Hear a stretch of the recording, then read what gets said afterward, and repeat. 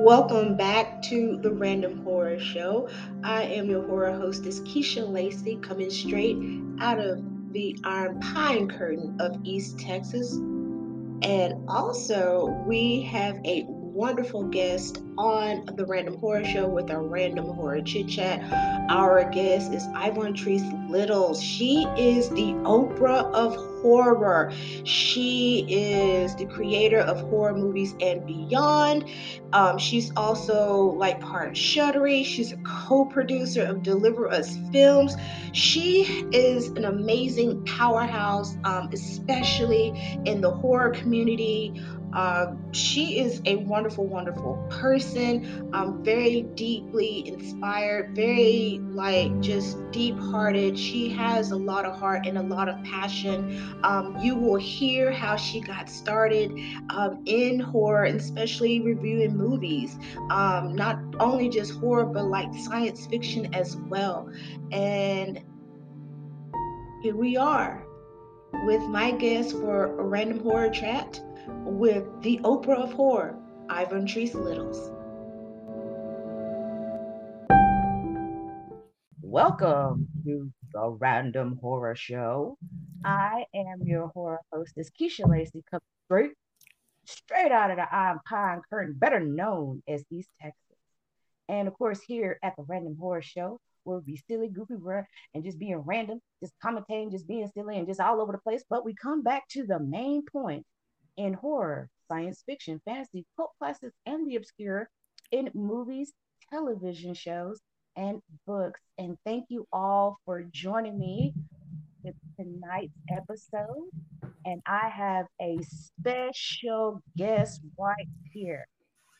She is the queen of horror, and not only that, the Oprah of horror also. She is Ivotres Little. I'm sorry, Ivotres Littles. Sorry about that. Girl, I just like was sitting there pronouncing girl. I just keep on going. Sorry about I butchering your name, girl. I was like sitting there going like that. Ivotres Littles. I'm sorry I made you laugh. Then got out of character, but that's okay. We just random like that with our horror chat episode. And she is the creator and the host of Movies and Beyond. You can find her like on her website, Instagram, TikTok. She talks about horror. She goes in deep about horror films. She love her some science fiction horror, just the same as I. And of course, take it away, Miss Littles, the Oprah of horror. Well, Thank you hello, for joining everybody. me. Oh, we just having giggles right here. Love this. I Oh, love it. it's okay. I giggle all the time. You got to giggle. You do. You do. I think I'm a little nervous because it's like you're just a big thing, and I'm just like, What? wow, like Well, stars in my eyes and stuff. Because I'm you, not a big thing. yeah, you really are. You really are. You really are. But yeah, just go on and introduce yourself. Let me Well, kind of hello. I am Ivotre Littles. I have a show called Horror Movies and Beyond. I interview a lot of people. It can range from independent filmmakers to major stars. Also, I do movie reviews, but not as much as interviews because I really do love interviewing people about their films because you always find out something more than what is being, presented in the film. So that's always exciting. So yeah. that is exciting. And I like just it's like I just fell in love with you because she was on Evolve Live with Tyrone. And this is I mean, because I'm pretty new into the horror community myself, but I have a big passion and love for her, or as it is anyways. And it was like you and Tyrone was just having church on there. And I was like, wow, I was so fascinated with you. And I love Tyrone, how he just brings a lot of us into into this realm of horror, finding each other, and he found me too. Hmm. And you have like the most like creative, wonderful, um, you know, not only just the website, but like what you do, particularly interviewing filmmakers, independent, big time actors. You do film reviews, and I think that's like something of what like a lot of like horror lovers like is the film reviews, but then you get more deeper with the psychology um, of the film, how it affects the characters, the underlying stories, um, even from like the directors of why they, or writers of how they wrote this story. I remember you was talking about, you had on the live, I think he was talking about Child's Play, and you Hmm. interviewed the guy um, that created Child's Play, directed and everything else. And there was like this misconception about the doll that they used, the inspiration behind that. Hmm. Some people say like, oh, it's from such and such, but really, from what I remember about Child's Play is from this toy long ago called My Buddy, and then it came Hmm. out with his sister. Hmm. And I found it very fascinating that you talk to the people behind the horror movies, the horror films, the writers, the actors, and everything else. And how did you like find that unique niche of doing that and just moving on ahead? It's like you just went with it and just took off running with it. How did you find that inspiration behind um, horror movies and beyond? Well, it all started with the blog that I created in the beginning. And Mm-hmm. that started when an ex friend of mine, uh, boyfriend, or whatever you want to call, uh, he was into comic books and video games and stuff like that. And we went to, it was Kamikaze at the time, or maybe Mm-hmm. WonderCon, but it was one of them out here. And I was just walking around and looking around, and I had no idea what I wanted to do. I didn't even think about interviewing anybody. Mm-hmm. So it was just, I was fascinated that it was this world I knew nothing about. And I had a lot of fun, and as I was walking around I came across Full Moon Features, Mm-hmm. and I knew who they were. And as I got closer, I was looking at all the old school DVDs from way back when I used to watch horror as a young girl. Mm-hmm.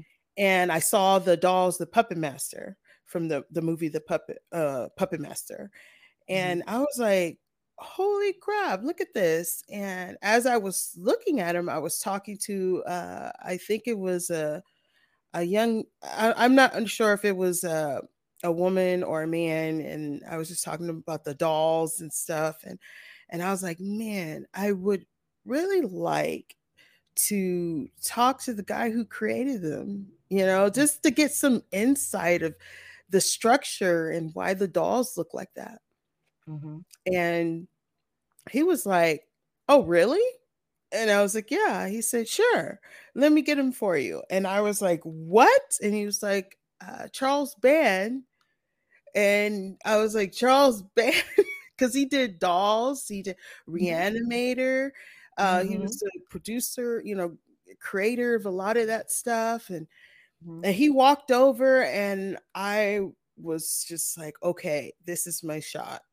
And I did. And I talked to him about the dolls. He kind of gave me some insight on the dolls, and we just kept talking and talking and talking. And I ended up signing up for one of his subscriptions. But he liked me so much he gave me a plush doll of Blade, one of the puppet masters, and I still have that doll.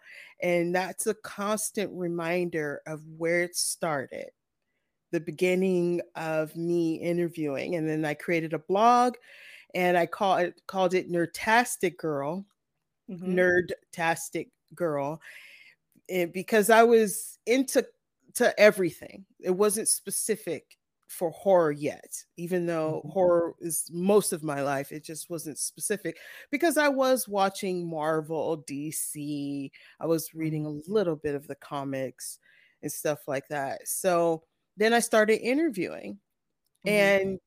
and creating that blog. It took me about 3 months to figure out what I was going to do and how it's going to look. And then I went to, I think it was Kamikaze again, Mm-hmm. and I just walked up to people to Nice. interview, and I was so scared because I was this nobody. I'm just starting. It Mm-hmm. didn't work because of my nerves. I didn't walk up to many, and I Mm-hmm. started reaching out to some people that I knew. This one band called the Flux Capacitors, who was Back to the Future base, and then Yeah. Robin Shelby, who was the Slimer from Ghostbusters, because I was a huge Ghostbusters fan. So, and then I went to Real Guys, who is this group that dressed up like The Walking Dead because I started being into The Walking Dead. So it was a lot going on.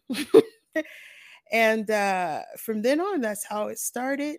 And even though I was writing, I Mm-hmm. hated it. I hated writing because it was always a second challenge for me. It was always really, really hard because I had a speech problem growing up due to Mm-hmm. some family abuse. And so it was just very hard for me to communicate all the time. It really took a lot out of me. And that Mm-hmm. transition to video came years later, Mm-hmm. but it was the start of getting into stuff and getting press passes, and I focused on horror because it felt more natural to talk about horror, Mm-hmm. and I was trying to figure out a name for it, how I wanted to do it, and I came up with Horror Movies and Beyond, and I went to Monsterpalooza and Midsummer Screen. I started interviewing guests there, and that's when I walked up to Tom Holland and Mm-hmm. Alex Vincent and Tony Todd, Oh my and God. so I started. I just walked up to him, and Michael Gross from Tremors, and it Yes. was I was extremely scared because this was a different avenue, Mm-hmm. um, but I knew I wanted to do more video, but Mm-hmm. that was still the blog. I just couldn't figure it out, and it was just a lot of process, a lot of failing, a lot of figuring out, and I went to then finally I transitioned to video. Mm-hmm. I started doing lives on Facebook, Mm-hmm. and and that was a challenge because now people could look at me. People were watching me, and I hated the way I look. I hated the way I look. I was so self-conscious about the way I look and the way I smiled, and it was really really my heart, the anxiety kicked in. It was Mm-hmm. terrible, but I knew I wanted to do it, and I just kept doing it and kept doing it. And where I make the flying leap Mm-hmm. was when I did interview the Kyoto brothers, Mm-hmm. and 2 years prior, and then John Massari, who is the composer of the Killer Clowns from Outer Space movie, his wife came across my blog. I interviewed him. And then when I went to Monsterpalooza, he introduced me to Chelsea and James from Dead Meat. Oh my gosh. Months later, she asked me if I wanted to be on her show, and I freaked. And then the COVID hit. Oh yeah, oh yeah, you did, yeah. So, Oh God, oh so Rona, ain't Rona in the street, ain't yeah, Rona. so yeah, and so when COVID hit, it Mm-hmm. was just no one was doing anything. And then finally, months later, she asked me about being on her show. And I knew who Dead Meat was. I mean, he has millions of Mm-hmm. followers. He's hundred thousands of followers on all his other channels. I mean, him Mm-hmm. and her was just this team, and was terrified. But I said, okay. And weeks before, it seemed like a long story, but No, it's not. it's almost there. But weeks before, I knew, because they had such a large following, I Mm-hmm. knew when people see me, that's what they'll see from then on. So it was Mm-hmm. pretty tough because I did like sexy things, and I kind of was into more of the sex appeal when I was starting more, you know. Yeah. But that was mostly on the side. That was the image. But I knew, I was like, no, I don't want to do that permanently. One, is expensive. And two, I was so uncomfortable with myself. I just knew that wasn't something that I wanted to do and have that look permanently. Mm-hmm.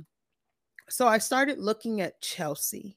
I started looking at her Instagram and just her personality, and see how she was, clothes she was wearing, her style. Mm-hmm. And they had millions of followers. So I was like, you know what? I just like to be comfortable, and she liked to be comfortable. And I was like, Right. I'm not finna go the extra mile for something I'm not comfortable with that image. And so Right. I just wore uh, a horror T-shirt, some jeans, Mm-hmm. and I was on their podcast, and it just went from there. You just put like the biggest Kool-Aid smile on my face. You just did the damn thing right there. And wow, I'm like, I'm totally speechless. And I mean, and you really, like, there was some things that you said, you had like this, you know, uh, speech issue, Mhm. and I stutter. And I had the same thing too with the speech because I stuttered a lot. Um, and I still stutter, but I just like, you know what? It's That's just me. That's just me. Mhm. Um, but for you to go out there and of course, was you with your ex, the woochie dude, that dude, that dude. It just started like from there, and it just kept snowballing and growing and growing, and you just had like you know, uh, these things that you had to overcome, you know, uh, you know, how you look at yourself and everything else, like you're going to be on camera. You just putting yourself out there, knowing that your anxiety is like way up there. You talking to big people, Chelsea and James Sinise of like Dead Meat, and then Tony Todd and Tom Holland and Alex and everything. Yeah, I like them in the movie. What was that? With Brad Dourif's daughter was in it. And when he came back, and then he was just waiting. Andy was waiting on Chucky that day. I was like, boy, I fell out laughing right there. But just basically just asking the question about what the puppet master dolls and how they're created, and then you brought the guy in to talk to you, and how the whole process was. I mean, that is a huge leap right there. You was making small steps for yourself. I mean, like, shoot, and look where you at right now. Look where you at now, just by doing that. And then you starting off with a blog. You know, it was the same thing. I started off with a blog. It was called The Country with Soul Girl or something like that. Just telling things about like what I do in Texas, being eccentric, blah blah blah blah, and all that stuff. And then something said to me like, "Why don't you just write a story?" I was like, "What kind of story?" So I took a story that happened in real life, and I was married, been divorced, and I created this story. It had my ex-husband in it, and I called him Lucifer. And our son, right lung was collapsed, and he had to be rushed to Dallas. It was very scary because I'm thinking, oh my God, I'm going to lose my son. And he came up there at the time. It was his girlfriend. Now it's his second wife, and he just acted damn fool. Like, this is not about you. This is our son. He's about to lose his right lung, and he's on the verge of dying. And my son got better. He was like around 3 or 4, I think four around the time. And it was just my son and I, because we was transported by the ambulance. It was like 2 hour drive from where I'm at to Dallas. And he got better.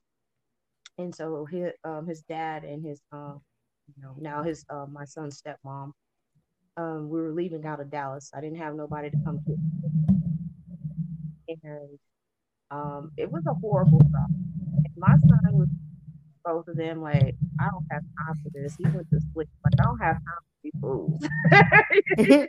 And so I'm back in the back seat, and my eyes are just like, just bugged and just being quiet like a child. And so Mhm. I turned that into a little bit of a story with that experience. And I got to thinking, I said, you know what? Let me write about my favorite horror movies. Let me start off with that. And it started, I wrote like a big long list. And it's things that what we did, years back. And you mentioned like how much, like the failures and everything else. That's just how we learn. And it's the same, way how people like will try something, you make your mistake, you learn from it, or you failed at this and everything, but you learn from it and you Mhm. won't make a mistake again. And that's real talk right there. And I'm looking at your website, and it's a beautiful website. It really is. Um, I'm just like, wow. And I'm gonna say this to you, girl. You are freaking beautiful. Like, you have a gorgeous smile. Girl, your eyebrows are on point. I'm gonna tell you, your eyebrows are on point. Cause I do brows myself, hooking ladies up with a natural brow look. Mhm. And I noticed your brows. I'm like, damn, she got some nice ass brows. I'm like, who is her brow lady? Her brow lady, it needs to be I given am a the hug. brow lady. I do my own brows. Baby, I'm gonna tell you this right now.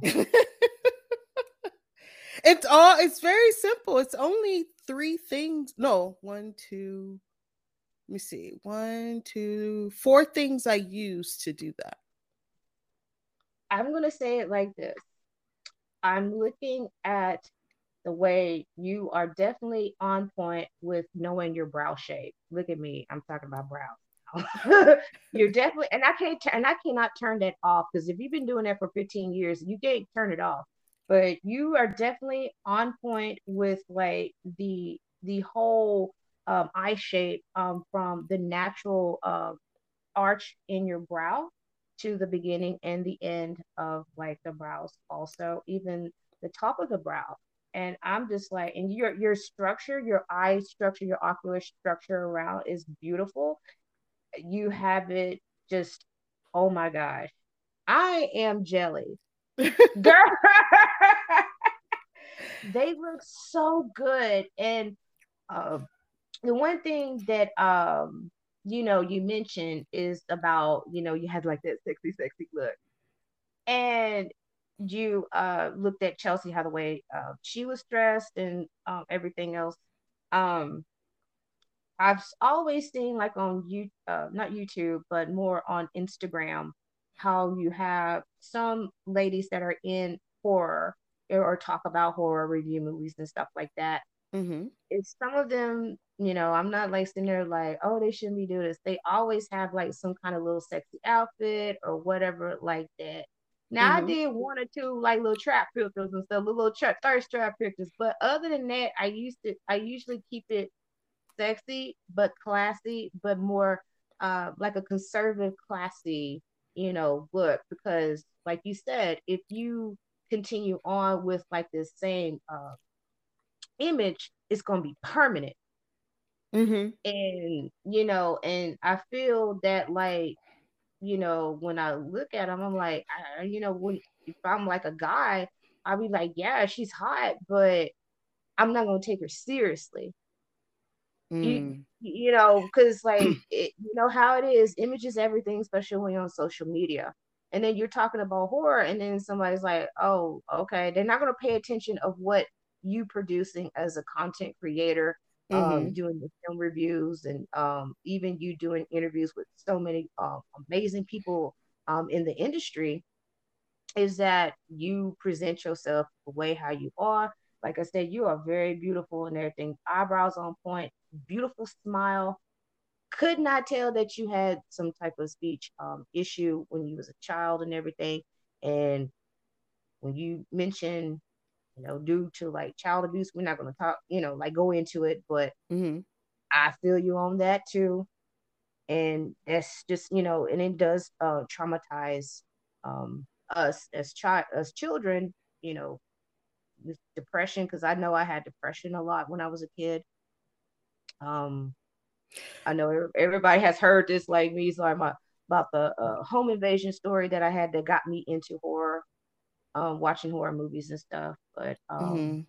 But I mean, I like definitely like feel you so much of like what you just said, and like I said, you put a big old Kool-Aid smile on my face. You're welcome. I mean, You're it's phenomenal. even to this day, I mean, it's Mm-hmm, still a challenge because mm-hmm, what people see and what is off camera mm-hmm, don't match. And what I mean by that is that the smiles and the having a good time and all this stuff, people see mm-hmm, that's what's being sold.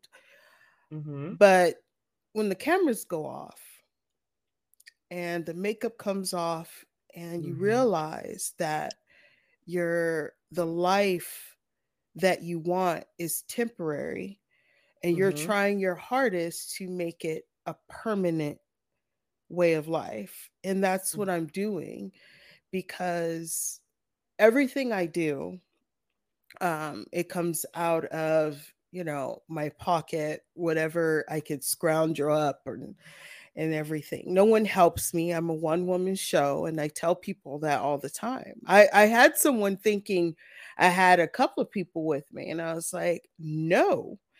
And it was like, well, I mean, you have this website, you have the look of things, and like, no. I mean, I've had someone make up, a sign for me, mm-hmm, or something like that. But when it comes to running things and reaching out to people, it's all me. I did that website by myself, and I'm very proud of it, because it took a while because I was trying to figure out how I wanted to look. And everything that you see does not look feminine. I don't want anything I have to look feminine. I want to mm-hmm. look like you don't know who's running it. Right. That was my number one thing when I started the horror. The Mm-hmm, Nerdtastic girl, you could kind of tell it was a little, a girl doing it. But that was number one on my list. I wanted to mm-hmm, make it as ambiguous as mm-hmm. possible with my style. I love horror, all the elements of it, not just a movie, not just Right. a director, not just an actor. I love Mm-hmm, where the story come from. If it was folklore, if it was, some drawings on a cave, it was, the Salem witch trials, the actual Salem witch mm-hmm, trials. If there were voodoo involved, mm-hmm. like I love those stories. They scare the hell out of me, but that's where horror come from. Real Mm-hmm. stories about real people, about their real lives. And then over time, it changes so it can fit the big screen. But other than that, I mean, it came from somewhere. All these exorcism horror movies, it came from the church. You know what I'm saying? All these slavery horror movies came from the South, most of them, Haiti. I mean, that stuff is real. Mm-hmm. Africa, it's real, but those stories are very boring at a certain point. So they have to twist and turn and make the monster extra scary, but where it come from, the source is very real. And but horror movies and beyond can't go to that part of the element because those are two separate entities, horror Mm-hmm. movies and real life scary stuff. Mm-hmm. They're inspiration for the movies, but they're two separate entities. So that is why I came up with Preternatural Mysteries, that talks about the paranormal, the supernatural, and the unexplained. So I have two things going on right now. It's been a year. I have not done Preternatural Mysteries. That will start up next year. Mm-hmm. With my partner, hopefully. If not, if she can't do it, it'll just be me. But Mm-hmm. yeah, so I came up with that because that stuff scares the hell out of me more than any horror movie I've ever seen, except besides Candyman. Candyman really got me when I was a kid, but um I mean, there's The Conjuring. Yes, The Conjuring is scary, and they have the Annabelle. But I want to look at the real Annabelle. Let's look at that Right. Raggedy Ann doll. I mean, Yes. the story behind the real doll. I think the real doll, the way it looked, is scarier than the doll that they have in the movie. But that's just me. But the story behind that, the story behind the haunted chest, there's a story about a haunted painting. There's a story about a haunted Japanese doll that grows teeth and hair. Like that right there is scary, but it's still horror. Horror is an English term. Macabre and all that stuff came from way out, in another country. But here, English in United States, horror was adopted. So, I mean, in England and UK and stuff like that, they have Jack the Ripper. I find that the most interesting story that I've ever read. How can one man do all that terrible stuff? And I have some theories. But anyway, but you see what I'm saying? Like those are two separate entities. And so I created two separate shows. Um and that takes a lot of work Mm-hmm. because when when you're doing preternatural mysteries, the unexplained stuff, the truth has to be the truth. You can't Mm-hmm. make that stuff up. You got to research. You got to have statistics. You got to have that stuff because it's real. Horror movies, you're just saying, I like this movie and this is why. This is why I don't. This is why. You're talking about a movie. Now, if you Mm-hmm. want to get deeper into the movie, about the history and the story about it, that is the separate entity of preternatural mysteries. But a lot of people just do it because it's just easier to talk about something very tiny that they've learned about the film that they're reviewing. But Mm-hmm. to go deeper, that's why I have Preternatural Mysteries, where it's completely separate. And then I bring in a horror movie. But we're talking about that ghost that lives in a lake or a monster or something. That is the main part. So horror is everything and everyone and everywhere. So yeah. And real life, I agree to all of that. And real life can be horror, even in our personal lives or with a friend. Mm-hmm. Anybody like you work with, everybody has some horror story that has happened within Mhm. their life. Even they went through some type of, you have Anne Rice, okay? Whenever Mhm. she did interview with the vampire, okay, why did that come up? Guess what? She had her daughter who passed away. She had a rare blood disease. And then Mhm. Anne Rice was had to be hospitalized herself. She got really sick. And she said that when she was in the hospital, it just she couldn't hear it what the people were saying, but she said it felt very alien. When you talking about the supernatural, girl, I'm gonna tell you this: there is a bunch of supernatural uh, stuff down here. Um, if you okay, I know you remember the Tulsa massacre. Yeah. Um, I okay, am familiar with it. okay. Well, before the Tulsa massacre happened, there's a place that is about 45 to 55 minutes away from me, and it's called Slocum, Texas. It is located in between Palestine and Elkhart, Texas. Mhm. It's a year before excuse me, the Tulsa massacre happened. They came in, burned down all the very rich, the neighborhoods, the stores, and everything else. Same kind of like it's like a rosewood. It's all of that. It's horrific, terrifying. It was crazy. It was a few survivors from that Slocum massacre. We did not know that history until about 5 years ago, because the university that I went to does research, meta research, and everything else. This guy I went on a date with, he was telling me, but he didn't get no play anyways. But I appreciate his information. but but when we heard that, we're like, oh my goodness. But my dad has a friend and he drives trucks. And every trucker who has checked the salt water levels like on close to that property where the cemetery is at, because it was all in unmarked graves around in that area, they all said the same thing. There's too many like spirits dancing around. There has been so many weird noises.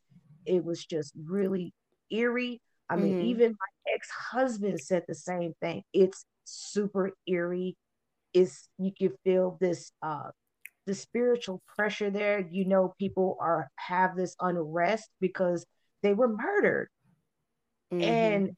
that right there, I said, oh my goodness. Not only we just kept back from this information in our area because it was kind of like a secret, but finding out that a lot of these truckers who came around in that property in that area in Slocum, Texas, that they experienced the same thing.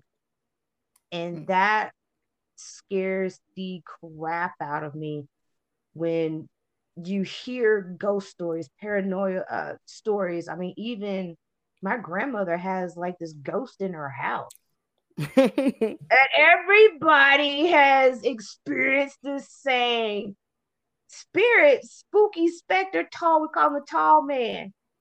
That dude would sit there and look at us while we sitting there eating in the kitchen. Mm. And we will pause and we would just be in conversation, my brother and my cousin. We'd just be in the kitchen talking, eating, and then all of a sudden we all get still and we stop talking. Mm. And we just and we're I mean and we can feel everything in our whole body just like all the color and everything just sucked out of our body. The hair on our like bodies, like the back of our necks too, like our arms are standing up. Mhm. And we're trying to like eat, but we're too scared to eat because if we look at the corner of our eye into the living room, we will see a tall dark figure sitting there staring at us. Mm. Yeah. Girl, you talking about? I got some stories about the ooh, baby. Even the dude sat on my foot one night, and I heard him breathing. I said, awesome. Oh my God, I feel like I'm in Poltergeist. But Well, I personally never experienced any paranormal or supernatural. mm-hmm, Um and I don't want to, because I you don't. don't. No, I do and I don't. It just, it's one of those things where if it's like daylight and all the windows are open, the doors are open, and I'm not in the house and I can see it through binoculars, like it has to be something where I don't feel like I'm trapped.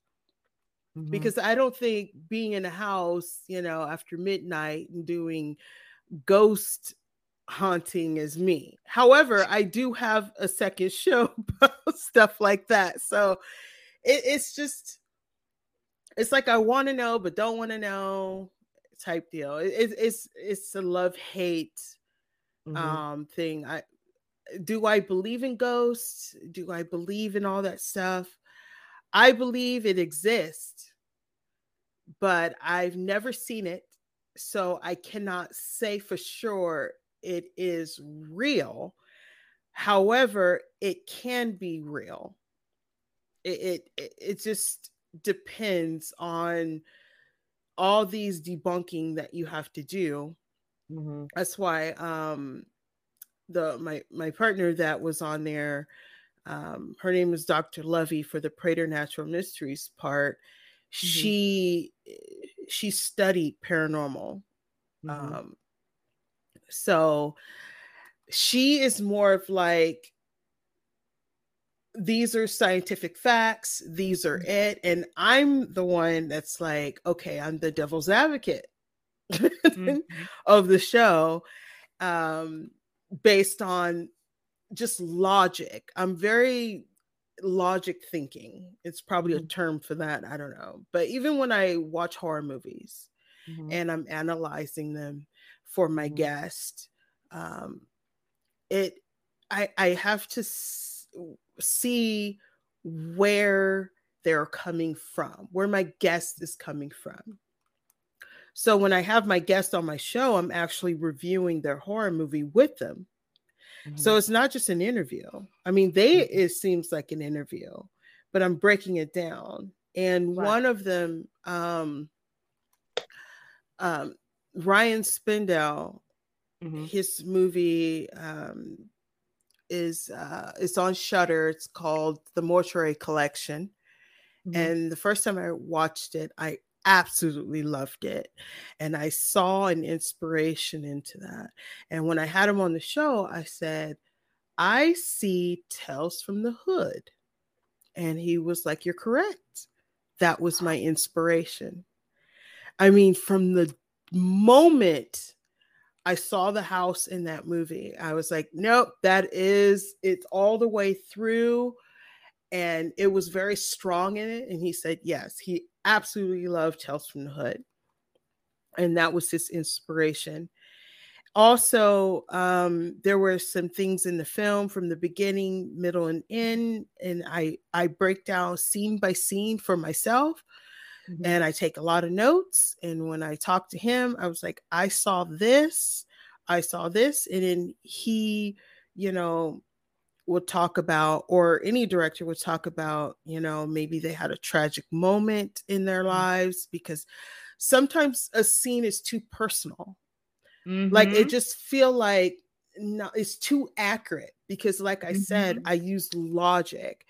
mm-hmm, Not all the time, because that takes a lot of energy, but I only do that when it comes to when I'm having the guest on my show. I only do that for the guest. Um, so when I was like, there was a scene where there was a woman who passed away, and she was just suffering, and the person was suffering too, that was taking care of her. He wasn't sick, but he was also suffering, have to take care of her, have to deal with her. And he brought up his grandmother, where it was very tough on the family, not just her. And that's what he said about his life. So sometimes the guests feel comfortable enough to talk about certain things on my show. I've had guests that came out of the closet. They said, hey, they were gay, they were lesbian, because they feel comfortable. I make sure all my guests are comfortable. It's a safe space. I don't care what you're into or who you are. We're talking about the movie, but if you feel comfortable to talk about personal things, do so if it relates to what we're talking about, and it you want people to see who you really are. Um, yeah, so I've had that situation. I've seen things where I said, the clothing someone's wearing indicate sadness, happy. And there was one director, he was like, oh, and he was like, oh, because I really love this band and I made sure it was in there. That's part of the band. But the clothing indicate the situation the person was going through, their journey throughout the film. And he didn't even know that. Like he probably did it subconsciously, but when I pointed it out, it was like, oh, he made him aware of that. And I learned that stuff. I went to film school, and that some things that I have learned about that, because a lot of classic films, not the black and white, because there's no color, but the ones in the color realm would do that to indicate, passion and stuff like that. Paintings. I took art history. Paintings did a lot of that, because especially a lot of early paintings, classic paintings, Michelangelo and Brock and all that stuff, they were commissioned by the church, because the church was the only time that really had money, unless you were, a king or queen or something. And yeah, that too. So yeah, unless you had to have some money, because it was expensive and paints were expensive. The artists were expensive. So, but yeah, they were commissioned a lot by the church. So you see a lot of paintings with Christ and stuff, but you see the colors, the blues, the reds, stuff like that. And learning art history, that is why they would use those colors. And that same thing transitioned into film, that a lot of directors have a certain aesthetic that they have to show, and especially a period piece. And then as you're watching it and you see a character wearing white all the time, oh, that means purity, their innocence, but it could be the enemy. So you have to follow the story. A lot of blues, a lot of passion and sorrow. So I learned that stuff. So when I'm watching a film and have to break it down, I pay attention to that. So there's several things. And then it's the story. Is it about a child being abused? Is it about a person being abused? And I talk about that and I break it down how they're being abused, because coming from abusive family, I use my life experience when I'm breaking these films down, when it comes to the psychological of part of how it affects a child. And that's kind of scary, because sometimes you have to become the character. So I'm like the detective, have to become the killer to find the killer, it takes a lot. I'm exhausted when I do it, but that's something I love doing, is interviewing people about their films. And one, it's not about me, it's for them. It improves their next film, or they correct a film, like, oh, especially if they're still filming and it's still in the process. Those are a lot of independent films. They just want me to see, it's like a concept or something. And then they change things up or fix things, or it's just sometimes you just need someone to critique something, Mm-hmm. but be truthful. You don't have to be harsh and mean. That's Mm-hmm. or I see that a lot of film critics and reviewers. It's like, oh, this movie is terrible. Well, Mm-hmm. why? Why is it terrible? Right. Sometimes you may feel like your thoughts don't matter. And I struggle with that. But when Yeah. someone asks me, what do you think? And I tell them what I think. I have to be mindful because that is their baby, that is their work, that's the time they put in, their money. So when Mm-hmm. you're saying a movie is terrible, don't say a movie is terrible. Say, you know what? I saw these elements in here, but and then I saw this Yes. in here, and although this movie is not for me, you may enjoy it because of X, Y, and Z. But Yes. you have to check it out for yourself. And I found movies that I thought was terrible. Like, oh, who Mm-hmm. made this? But I would never say don't watch it. Now you may hear me say this movie is bad, but I would never ever ever tell someone not to watch it. I would actually encourage you to watch it and tell me what you think, because I've came across some situations where someone saw a movie and said, "You know what? This was fun. I actually enjoyed it." But I thought it was bad. But see, it's like a painting. It's all subjective. It's all for a different interpretation. It's for a Exactly. conversation. Yes. Yes, a movie may be horrid, but Mm-hmm. but give critical reasons why. It could probably help the director, the writer, or whatnot. Because a lot of filmmakers that we see today, older ones, have Mm-hmm. started in horror. I mean, Mm-hmm. even Spielberg. Mm-hmm. I mean, even Peter Jackson, Yes, yes, even dead alive, dead J.J. alive. Abrams. Yes, yes. You have to understand that. And now they're huge because it's a learning process. They're still learning. You may watch, J.J. Abrams Star Trek and be like, Mm-hmm. what in Yeah, the world? But you see it differently in number two. You know what I'm yes, saying?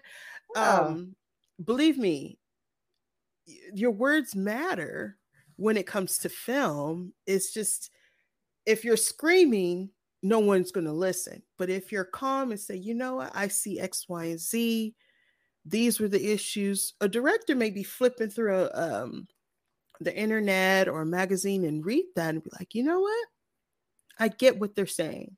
And on Mm-hmm. their next film, they will remember that and correct themselves. It just, it's just how you do it. Yeah. Girl, you had me over here like I'm finna break out with my tambourine and have the Holy Ghost. Because you were nothing, you girl, you talking nothing but facts. You talking nothing but facts. Particularly which you said you use logic. I may sound like on my podcast, like I'm just going off random off tangents. But when I Mhm. say we get back to the main point, it's because I'm looking at this at a logical sense of breaking it down. You Mhm. also mentioned colors because you took art history. I did too. And one director I particularly paid attention is Guillermo del Toro. Mhm. And Guillermo del Toro uses the color red with his protagonist. You see it in Pan's Labyrinth. Mhm. Mhm. You see it in his first film, Chronos, with the little granddaughter. Mhm. The Shape of Water. Mhm. Hellboy, all of that. You see that he uses red, and it's because of his heritage and his his culture, in Mexico, because he's Mexican. He's from Mhm. Mexico. And you see that, you see a lot of that color therapy of what he used in his movies. The same way with Sam Raimi, you see, like when he started off, what was like Evil Dead. Mhm. Girl ran out of money. Everything Yeah. came back. What did he use? What my son said when he was listening to the commentary. He's about 3 or 4 years old. He said, "Mom, on Evil Dead, they used oatmeal for like the other scenes." I'm like, "What are you doing?" But you see him using the color blue with Bruce Campbell's character Ash, Mhm. because it's like that blue collar man, that regular guy, shop smart, shop Mhm. as smart, you know. Mhm. But that blue is more of like that hero type, color. You see it with Superman, and a lot of people who create films. It doesn't matter, art, whatever, in that art medium, they use a lot of color therapy. And Mhm. I reviewed some movies myself, and I reviewed this movie called the man that time travel or something like that, from the year 3036. It was a horrible movie, but it was like an independent one. Mhm. But I sat there and picked out some of the things that I liked about it, and then some of the things I did not like about it. But guess what? I actually appreciate that filmmaker who did not have like this big, huge budget of putting this on. And you can find it like on Tubi or something. And my sister was telling me this, and it scared the living daylight out of her. And came out when, COVID time. And this Mhm. guy came out with this movie. And it scared the crap out of her. I watched it. I was like, oh my gosh, this is so boring. But I like had the fun of just watching this, because this is a guy who created this. He created the story, blah blah blah, like from the lighting, etc., costuming, just things like that. It was just stuff that he had to use. He had to do what he had to do, but I still did not like it. But I had fun watching it. It was boring and stuff, but you have to be non-biased of like seeing both sides, and Mhm. that what makes you unique, is because you break it down. You're not going willy-nilly with it. I have seen some content creators, not naming any names, I'm not gonna boo-boo on that, but it just doesn't have that intellectual appeal, because I like being intellectually stimulated, and I Mhm. also like to be enjoyed, but I also like to see like a breakdown of how wise this film. You mentioned about caregiving. The woman was sick, but you see the suffering from the caregiver. Guess what? We can all relate. I just can relate to that, because guess what? My grandmother passed away in July. Oh, I'm sorry. Yeah, that's okay. It's fun. She's in a better place and everything. I miss her like the Dickens. But guess Mhm. what? I caregiver for her. My cousin caregiver for her. My uncle caregiver for her. That is exhausting. Mhm. It is. It takes a lot out of you. So much, emotionally and mentally, physically. It just Mhm. does. And when you put your personal stories, and I do the same thing with mine too, put a personal story with mine. If it was a different film, like if I watched it, say like RoboCop, which is actually a modern day Frankenstein movie disguised as an action science fiction movie. Mhm. I remember as 10 years old just bawling and crying at this movie, because guess what? I felt like shit. I got bullied a lot. And Mm. so I internalized that as like, man, this man had everything taken away from him. Then OCP changed him into like this crime fighting, cyborg. Now he's confused. The confliction is what got me into my heart, and it was very sentimental, because he didn't know if he was a man or a machine. He was like, I don't know if I'm a human or I'm a machine. And I was going through a lot of things around that time, some abuse and everything else. And it's like, do I feel like I'm human? Do I feel like I'm worthy of living, or do I feel worthy of not living? Mm. It was like so much in RoboCop that it is. It's sentimental to my heart. I always love RoboCop, and I love how you make your guests, the people that you interview, comfortable, where they just come out and that's good that you do that, because like really, you don't want your guests to come up all stiff and and like that. You create that safe space, and you got a very calm and soothing voice too. You really do. And they see how your personality shine when you interview them. They like, this is my friend right here. Yeah, what's up, girl? How you doing? Shoot, yeah, blah blah blah blah blah. I love that. You always want your guests to feel so comfortable. You don't want them to feel uptight and terse and just like, ooh, Well, like they hold in a fart or whatever. You want to be like, hold on, girl, let me, excuse me and everything, but I'm comfortable with you. You have that like, let me be comfortable. I gotta poop, and then y'all just continue to go on. Like that's well, it, girl. That's the atmosphere like that. another thing I've noticed doing Mm-hmm. this is that the horror community is a very small community, Mm-hmm. very small. Um, Everybody works with somebody that they know from somewhere in some Mm-hmm. form. And if you come off this attitude or very aggressive or just mean or whatnot, that stuff spreads. It just Mm-hmm. keeps going and going. And for me, I'm trying to establish something, Mm-hmm. and I want people to know that they're welcome. Mm-hmm. Um, I don't care what you are. Let's talk about your Mm-hmm. film. You know, Right. that's important to me than anything else. And I want that to be known.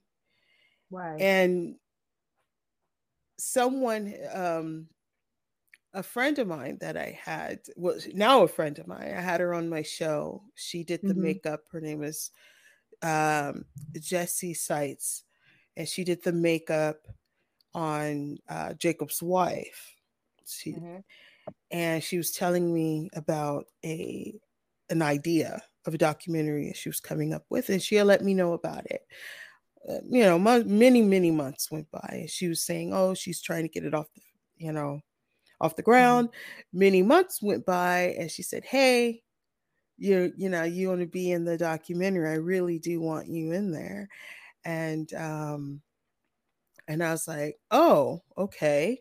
Long story short, the same people that I interviewed for Mm-hmm. the revealer, Mm-hmm. they were on my show. We talked about their film and their experience of the film. I had two of the main stars and the writer and the director.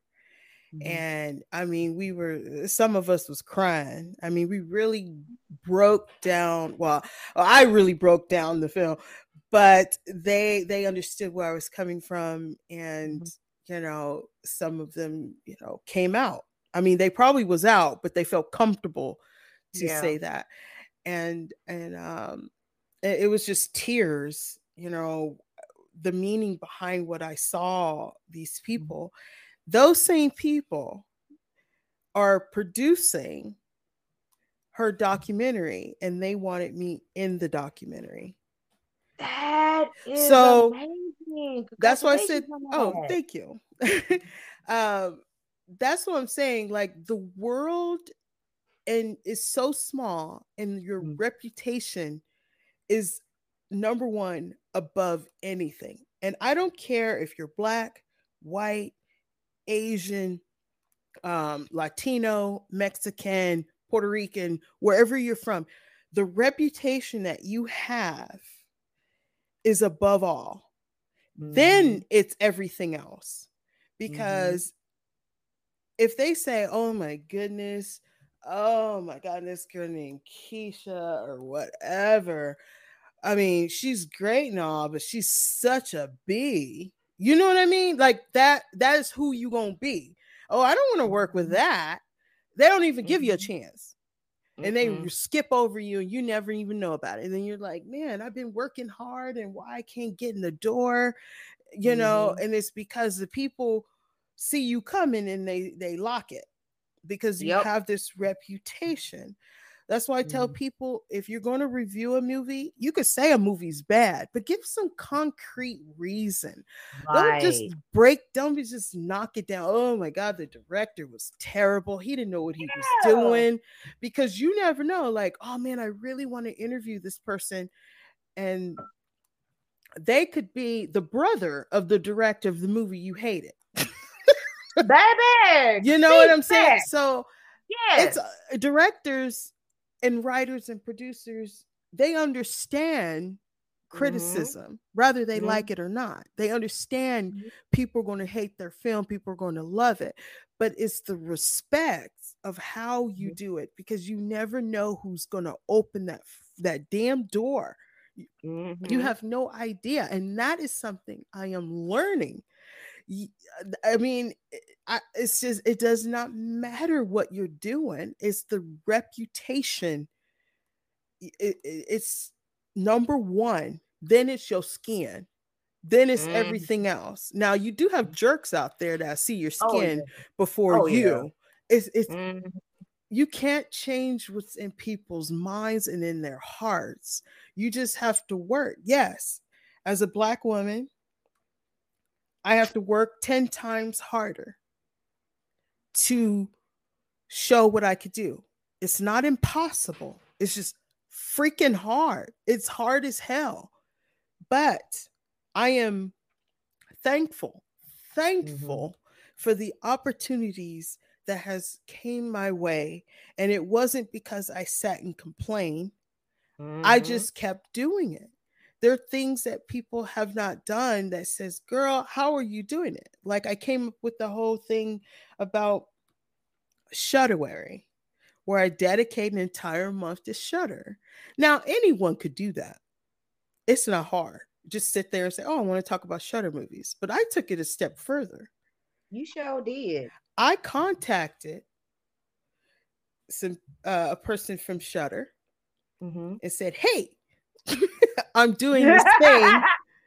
Can you help me out getting contact with directors, and I'll go from there? And they did.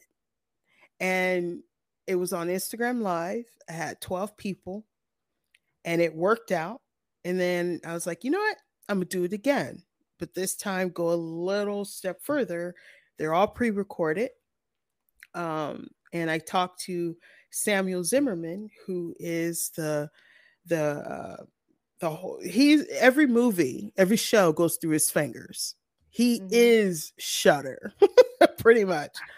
Um, so he was the first. I talked to him first on Mhm. when I first began, but then I was like, I'm gonna do a number two, Mhm. part two for this. So a year went by, and I planned it, and I did it Mhm. again, and he had such a great time, and everyone else. And then I guess my reputation from there, oh, she's not crazy. She's not this weird person. So it was like, who do you need? Who can we get in contact for you? And I was like, oh, okay. So then it worked out. And that's a reputation that I have. I do not work for Shutter. Some people Mhm. think I'm a gateway. I've had that people like try to be friends with me and just say, "Oh, what about Shutter?" You know, or how can I, like, I don't know. I don't work for them. I, Right. I can't help you there. Um, but the reputation from some of the people, the head of press and the CEO and the main programmer, is that I'm a cool person. That's as far as it go. I Yeah. don't work for them. I don't affiliate. I don't anything. The ability to email and say, hey, I really want to talk to these people. I am so thankful that I'm Mhm. able to get that far. It doesn't, they can't always do it, Right. but to get that far is actually pretty nice. Now I'm doing it a third time, and I would have to ask and see who's available and go from there. But always go a step further. You just never know who is willing to listen. You just get one person to listen to you, one. and it could change your whole life. Being on Dead Meat changed my whole life. I still had to do the work, Right. but I knew I had one shot. They gave me the stage and I danced. They didn't help me, they gave me the stage. And from then on, it's the work you put in. People, none of this stuff or anything that I got to go to just came to me because somebody just wanted to do it. Someone Mhm. saw something I did and was happy about it and gave me a shot. And then I become friends. Some of the directors from Shudderware are now my friends. Some of the Mhm. writers, some are now my friends. Um, it's just something I'm just so thankful. Now, my personal life, there's a point where I hope they mesh together, Mhm. um, and I'm able to live off what I do. I'm Mhm. able to keep doing what I do. And it's Mhm. hard. There's times I want to cry. There's times I do cry. I sit in the corner. I'm just upset. I get depressed. I'm unhappy. Not because of the work that I'm doing, is that I feel like I'm almost there Yeah. to get out of where I am, and it's like, oh, it's just right there. And I also sometimes compare myself to others, which it's a normal thing. People say, oh, don't do it. No, I don't care who you are. You're going to look at someone and be like, oh man, I wish I could do that. And that's normal, Mhm. but don't stay in that mindset. And I've had to learn the hard way. There are people that are my friends, um, who've been doing this 10 years, 20 years, what Mhm. I'm doing. Mhm. And I'm expected to start 3 years in, and oh my gosh, I got to have like this contract. Um, but no, you don't have the experience. Some people Mhm. do it in a short time, and then, oh my goodness, they're like, phenomenal. But the blood, sweat, and tears is real, and you will have to go through it. I don't care who you are. Now, what's great about it is if you go through the blood, sweat, and tears before you make it big. If you're Because you're going to go through it before, the middle, during, or after. But I rather go Mhm. through it before, at least get the big stuff out the way. Right. And then you can enjoy and have a whole new set of problems. But it's not that blood, sweat, and tears. But because I think if you hit fame and everything's so fast, it gets you. Mhm.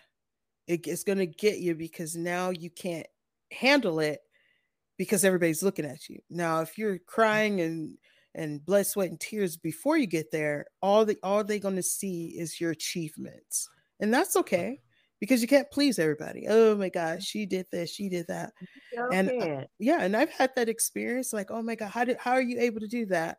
And then people look at horror movies and beyond, and I have to tell you, no, I had a blog before this. I Mhm. had to overcome speech problems. I would get Mhm. so much anxiety talking to people. I would sweat. And you say you wouldn't see that now. I still sweat. I get nervous every interview. I don't care who they are. I am nervous because it is natural. It is Mhm. natural. If you're not nervous, something's wrong. You're not prepared. And that's 100%. And I learned that when I took theater. You Mhm. have to be nervous because you are Mhm. aware. You don't have to be so nervous you can't get out there. That's something else. But if you have those little butterflies in your stomach, your heart is Woo. racing, and you're like, "Ooh, I can't breathe," you are prepared. Now go have a good show. Right. Hmm. You just made me. I have never done this on this podcast. You just literally put me in tears. If you did Oh, not hear me sniff, You put me, you did. You just put me in tears. Gosh, girl, you and Christine Germain have literally put me in tears. Y'all have made me cry. Because I'm speaking the truth. Sometimes You when are. no one helped me when I was younger. No one said, I didn't have no one to save me. I wasn't, I didn't have, Falcor swoop down and take me away. You know what I'm saying? I didn't have a gizmo.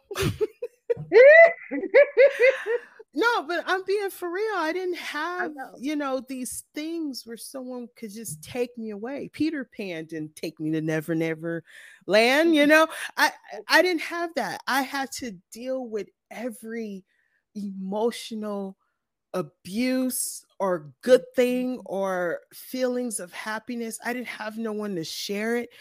And because the people that I was sharing my happiness with, Didn't especially my want you to be family, were jealous.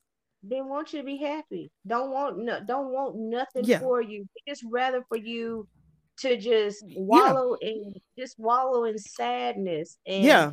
Because and they, I mean, because they think you're better than them. And my last relationship, I mean, he was a Mhm. completely narcissist. Oh Lord have mercy. And I could It not, wasn't my ex-husband.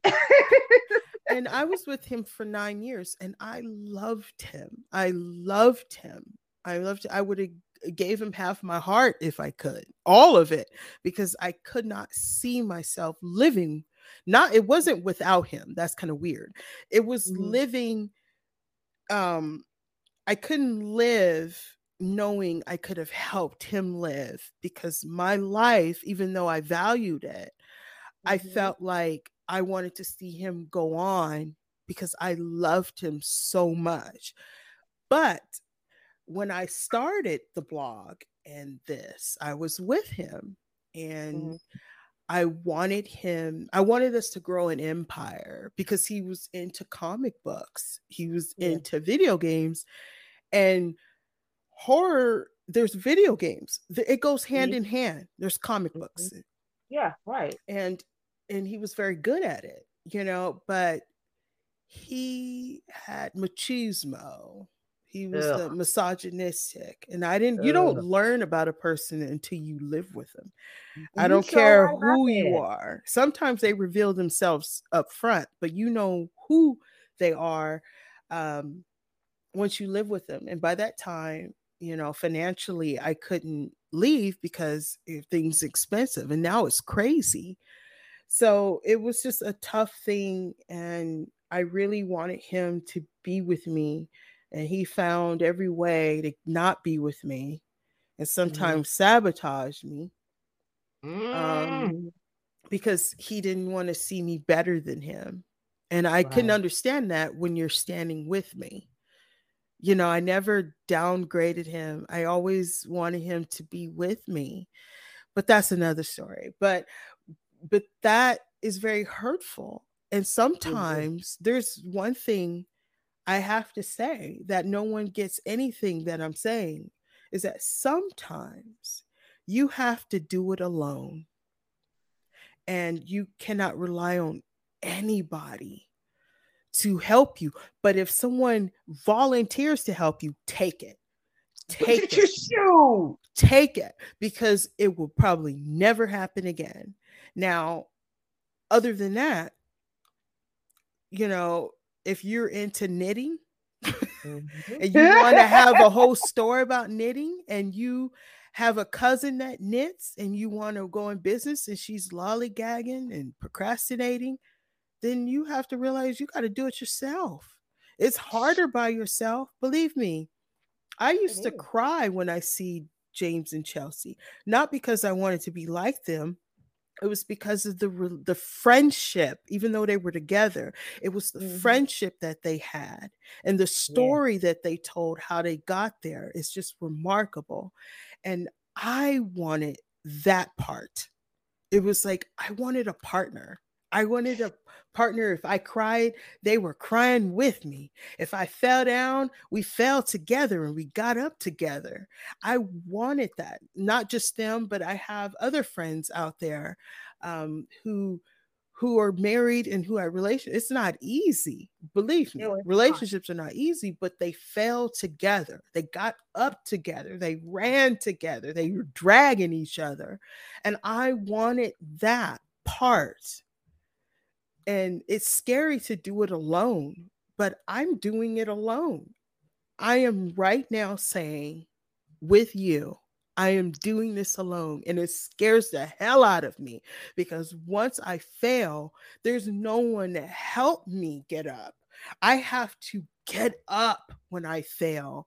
And that is the hardest thing you could ever do in your life is when you hit the rock bottom, you're going to have to Mm. stand up with scraped knees, broken ankles, black eyes, broken Blood. ribs. Yeah, I mean, spitting your teeth out and stand up and just keep going. And while everyone's pointing at you, you look horrible, you look terrible, you're going to fail, and you're all beaten up just just to feel that hope that if you keep going, you'll make it. You don't know when you'll make it. It may take you a year, 6 months, 10, 20 years, but you feel it, you're going to make it. And I try to use that part because I don't have a partner. And Yeah. yeah, sometimes I cry and I'm not ashamed about it. I cry because I have to make every decision by myself. And that Yeah. decision could break or Mhm. make it. That is Mhm. scary. But if you have a partner you could feed off, throw ideas and trial and error before you make the leap, that is the most beautiful thing you can ever have. But not a lot of people have that. And one move could ruin your whole life. And that's scary. Again, you done got me sitting up tearing up and stuff. You really have because you doing everything by yourself. I'm doing this by myself too. And I did the segment, the spooky horror read segment. I picked four authors. You know, because everybody was doing like 30 days of Halloween, whatever, whatever. I was like, I'm not gonna do that. I was like, because I love to read books. So I Mm-hmm. picked out four authors and I had them to record, excerpts from their books. And I just put it together. I put it out there. And I Mm-hmm. had two ask me, how did you do it? Knowing that you DJ.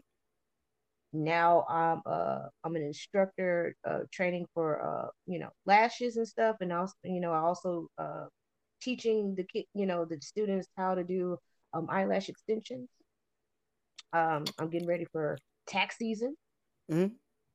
I have my own tax business. I'm gonna move my all my stuff out of my house up into an office building. I also do mobile notary. And they say, how do you do it? I said, well, I got jumped in the TARDIS and everything else. I can jump in a DeLorean, do that. But I do that by myself. It is hard. And I feel you 100%. You cry, you cry. I don't have my crying moments. I don't have where I'm like, I don't even want to do this shit anymore. I done seen people where they are like this, they're so successful with it and everything else. And I'm like, how come I don't have this? Like, how come I can't have this type of like, audience and everything else? But guess what? That just makes me like, you know what? Keep pushing, keep going. Mm-hmm. You'll find it. You find your voice. Keep doing it. And I feel you on that partner thing, girl, because I want somebody to be there for me. And I totally get the whole relationship with the narcissist. Baby, I was married to one. Mm. And that's a story right there because I was going to move out to Southern California as a makeup artist with my daughter at the time. It was from a previous relationship. It was just me and my daughter. And My ex-husband at the time, we were just dating and stuff. And I just never understood why he would sit there and call me mediocre. You're just a mediocre makeup artist. You know, you go out there, nobody's not going to recognize you. And I sat there and believed that because I didn't have that self esteem about myself. And plus, I'm still dealing the grief of my mother passing at 40 years old. And I was like around 25, 26. And I don't went through some shit, girl. I was evicted out of my apartment. I got my car repoed. I got kicked out of beauty school, not once, but twice. I even got fired from a job, all trying to go to beauty school, then trying to take care of a little girl, my daughter. She's 23 now. Mm-hmm. And I thought to myself, why am I believing this dude of knowing before when I met him, I went through a whole bunch of shit. Yeah. And I graduated from beauty college and got my license and everything else. And he Mm-hmm. was supportive, not at all. Not me starting my career as an esthetician. Did not want. He always wanted me to support his stuff. I did. I bent over backwards. I was tired. Girl, I Mm-hmm. had a breakdown. I almost killed him. I actually almost killed him. I, like what's this show? Snap. It was a snap moment. Girl, I broke out of my clothes like I was the Incredible Hulk. I ripped all of my clothes. And not only that, I was on my cycle at the time. Mm. Girl, they gave me the extra strength. I mean, extra Incredible Hulk strength right there. Girl, butt naked, breaking down the door, beating. I'm punching holes. My ex in laws asked me, who put them holes in the door? Me. Mm. Going after your son, finna kill him. Mm. And I had a knife. I was ready to stab him. Girl, I was like, yes, I'm gonna stab him because I had enough of that. I can't I can't do a relationship that is just so one-sided. And I learned from that because I said, I deserve a lot of respect. I deserve, somebody that loves me of who I am and support me as well as I love and support them. Mm-hmm. So that healthy, reciprocity between each other, and just not only just like as lovers, but as best friends, a Mm-hmm. partner, all of that. And I done been in a marriage where it was just real shitty, but I had some good moments in it too. Mm-hmm. Shoot, I done got my nose messed up by him. It was domestic violence, Mm. but I had to, girl, I had to defend myself too because I would not fight back. And I couldn't believe that I cannot believe I'm in a relationship like this. And I never thought in a million years I would be in something like that. But there is a backstory to that because guess what? You always have that generational thing, Mm-hmm. passing down. And then you're wondering why it was like that. And you're like, oh, my mom and dad. Yeah. And I said to myself, I say, I'm gonna get help. I Mm-hmm. divorced. um it took a long time for me to get up out of that mode of because how much he psychologically damaged me. Mm-hmm. It took a long time. It took a long time. I got my stuff back. I feel, girl, don't you feel good that you got your soul back? Because when you with a narcissist, girl, they will eat your soul alive.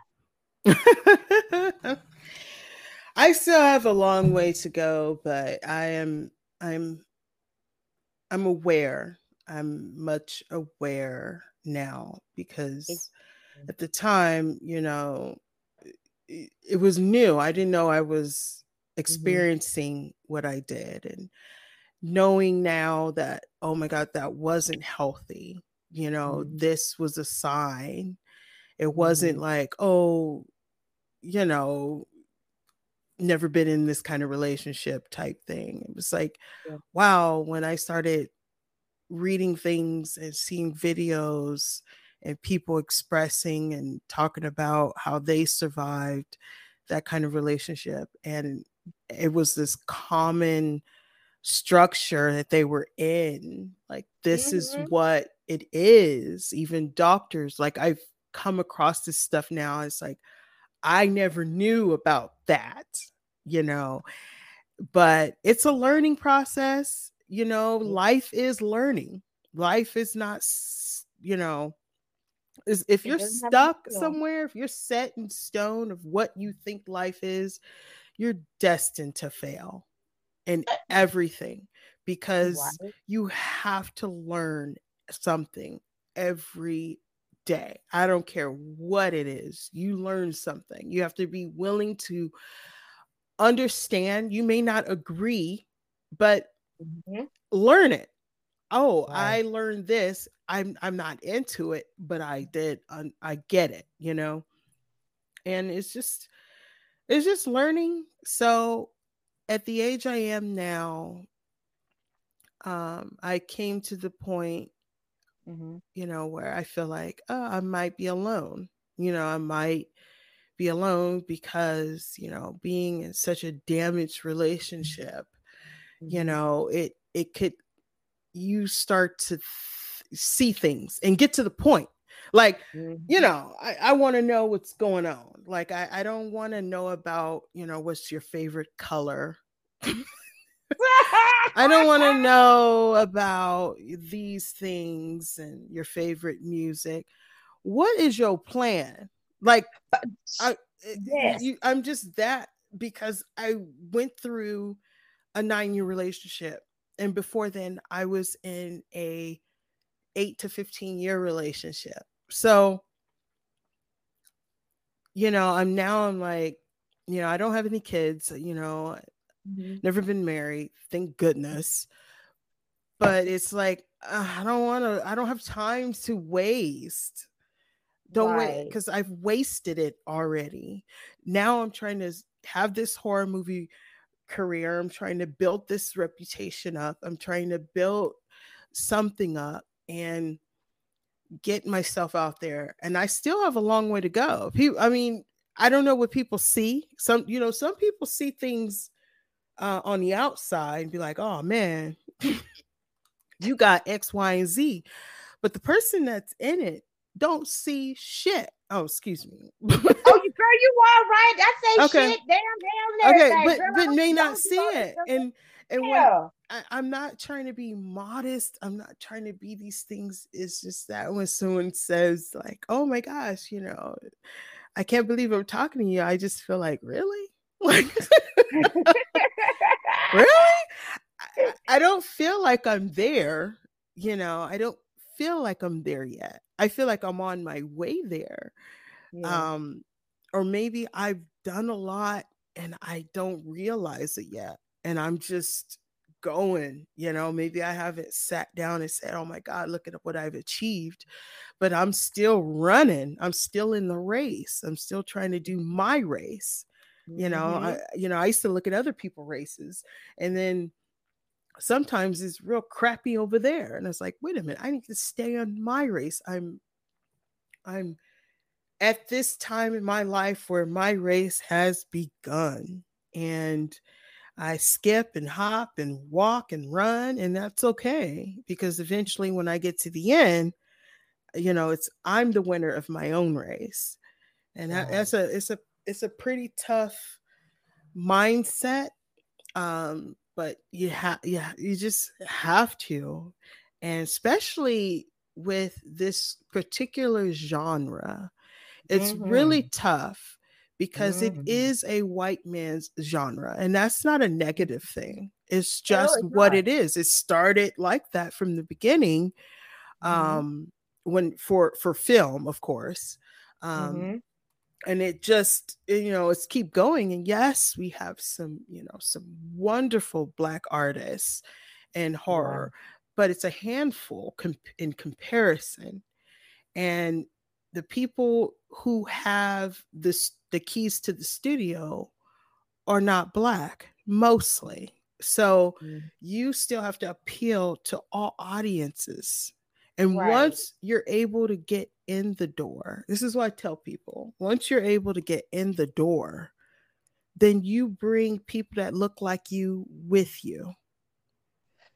You just got to get the door open, but you have to appeal to the people that you feel like you don't have to. Oh, I, you know, I wanted black everything. I wanted Mexican everything. That's great. Do it. Right. But Yes. who has the key to that studio you're trying to get in there? You have to appeal to that. There's nothing wrong with, you're not selling out.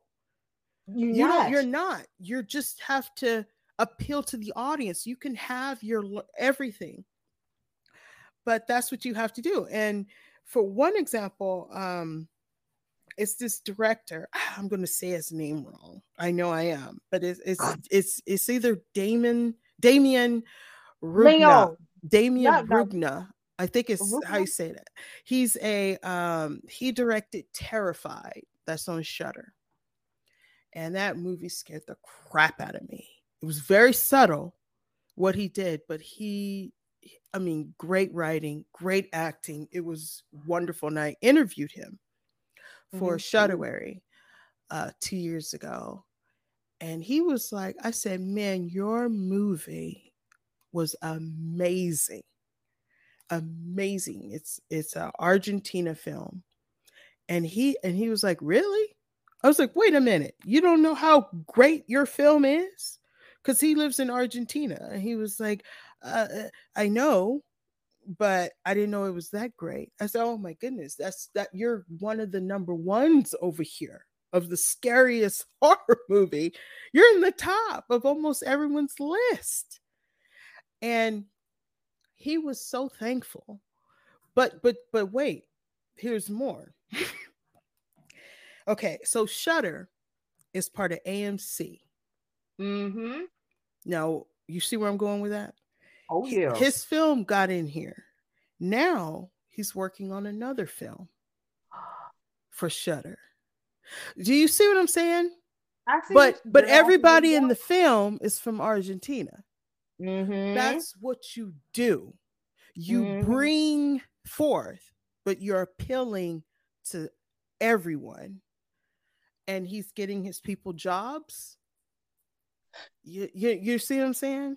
That's how I got you do it. And it's nothing wrong with that. no, it's not. It really isn't. And he's I'm thankful. I mean, people are from Argentina. I mean, they have horror movies there, but now he's opening doors. People are seeing opportunities. We have mhm. actors we've never seen, and I've never heard of any of those actors, but oh my goodness, they were acting their butts off in the film. And now they're working on jobs. One guy, Mhm. I did a thing where send in your film, your short film, and I watched this short film, and it was called Behind the Door, and Mhm. it was one of the best short films I've ever seen. Very subtle, two Uh-huh. actors, and it was during the COVID, Mhm. and I told him it was the one of the best I've ever seen. It was so scary to be such small detail. And Mhm. turns out I believe, is the cameraman Oh, or working on the film that is currently that Damien Rugna is working on. I didn't know that. that is so awesome. So you see how the horror community is very tiny, Mhm. even across the world is very tiny. Mhm. But it's Argentina. Beautiful language, beautiful writing, beautiful art, beautiful direct. I mean, horror. It's just beautiful the way they do it. But he's getting his people recognized that they can write horror, they can direct horror, and now they got other opportunities coming here to the States. That's how you get your people in. And I keep telling people that. And Jordan Peele's doing that Mhm. because we're seeing these actors, these black actors that, I mean, beautifully um acting, it's not always drama and stuff like Mm-hmm. that. Now they're doing horror, but wow, what I'm saying? He appeals to all audience, black, He does. white, whatever, and he's giving everybody of people of color chances. And to Mm-hmm. show we can bring people to the theater, we can make millions of dollars. It Right. takes the right person, the right talent, the right skill, the right script, and we could do it. We don't have to be gang members, Mm-hmm. druggies. We Mm-mm. don't have to have the horror struggles. We don't Oh no. have to have that to make movies. No, we don't. And he is proving that. And he Mm-hmm. is also you could put a little bit of the black struggle in there, of course. That, I mean, yes, but it doesn't have to always be. Nope, definitely wasn't that. Mm-mm. It sure was not. No, Mm-mm. he It started with Get wasn't. Out and he ended with Nope. Mm-hmm. And he's still doing it. So in 2 years, we'll have another film because it seemed like every 2 to 3 years he's coming out. And, he's doing Window and Wild. He's appealing I gotta to watch the that. audience, and that's on Netflix. This man is a genius. He is the blueprint of film, and people are letting it go over their heads. I see it. I see it. I do too. So, I I see that in Jordan Peele, and he's like blueprint, and he's opening all of this up, and I was like, this is the time for, like you said, we need to step in. We need to, like you was talking about. I'm looking up Terrified from Demona Rugna, and yeah. I love foreign horror films, girl. And I don't Hmm. think a lot of us don't talk about foreign horror films. They're very beautiful. They have a different perspective on horror. I love that. And The one thing I don't like, and I'm going to say mhm, this, mhm, I don't like when we have these great foreign filmmakers, mhm, their work come here to the States. Beautiful, done. Just, yeah, oh my god, scare the crap out of you. I mean, we got Train to Busan, which is I believe is the number one zombie film ever. that is I my don't number care one what zombie film. nobody say. That, It is, that is my number one zombie film yeah. with me too, because you had a girl. I'm snot booger crying and Oh, everything. I Yeah. cried so hard I had to get up off the floor. I laid out. Girl, I was like, The y'all leave me motion, alone. the motion. That little girl Yes. should have won an Oscar, 3 Oscars. She, She should have taken all the Oscars. I girl, never yeah. seen so much truth in a child acting. I don't think they were acting. They probably did something to her because I was crying with her. I was like, oh I my God, was give this. too. If I ever meet that little girl, I'm giving her a hug. Like, girl, you acted your ass. Girl, she I'll did be act like, that blink ass twice if you're in danger because there is no way that was acting. What could you tell a child to cry like that, to show that much emotion? That's crazy. Um, but yeah, Train to Busan, One Cut of the Dead. I mean, oh my God. But anyway, so what I'm saying about that is that you Mm-hmm. get that. You get, oh my God, unbelievable. And you know what they do? They Americanize them. Oh, I hate that shit. So Oh, girl. now Ooh. there's a Train to Busan remake. I spoke about that right there. It's on this podcast because I went off That about hurts that. my soul. That hurts my Oh, heart. goodness. Why? Why? I Why? know. Because people don't want Why? to read? Why? There's no point to that. It's It's art. Do you Thank think you. someone is going to redo the Mona Lisa? No, You're going to, no. or or any of the great art. I mean, who's gonna redo Frida? You think somebody Hold gonna on, Americanize Frida artwork? Hell no.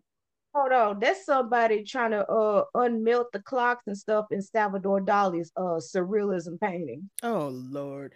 Girl, that's like But do you that. see what I'm saying? It's like, why are we Yes, doing that? Accept the culture. They did exactly. that for The Ring.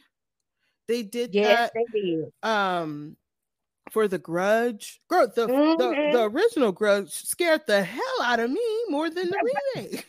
Baby, come on with it. It's Come like, on with I it. get what you're doing. There's nothing wrong with your own perception of what you want, but taking something that's a masterpiece to Yes, Americanize it for the American audience because someone does not want to read the subtitles is just blasphemy. it is blasphemy. Um, Sometimes reading something is scary because now I love foreign horror. I don't watch it enough, but I should. I mhm, watch quite a bit. And mhm.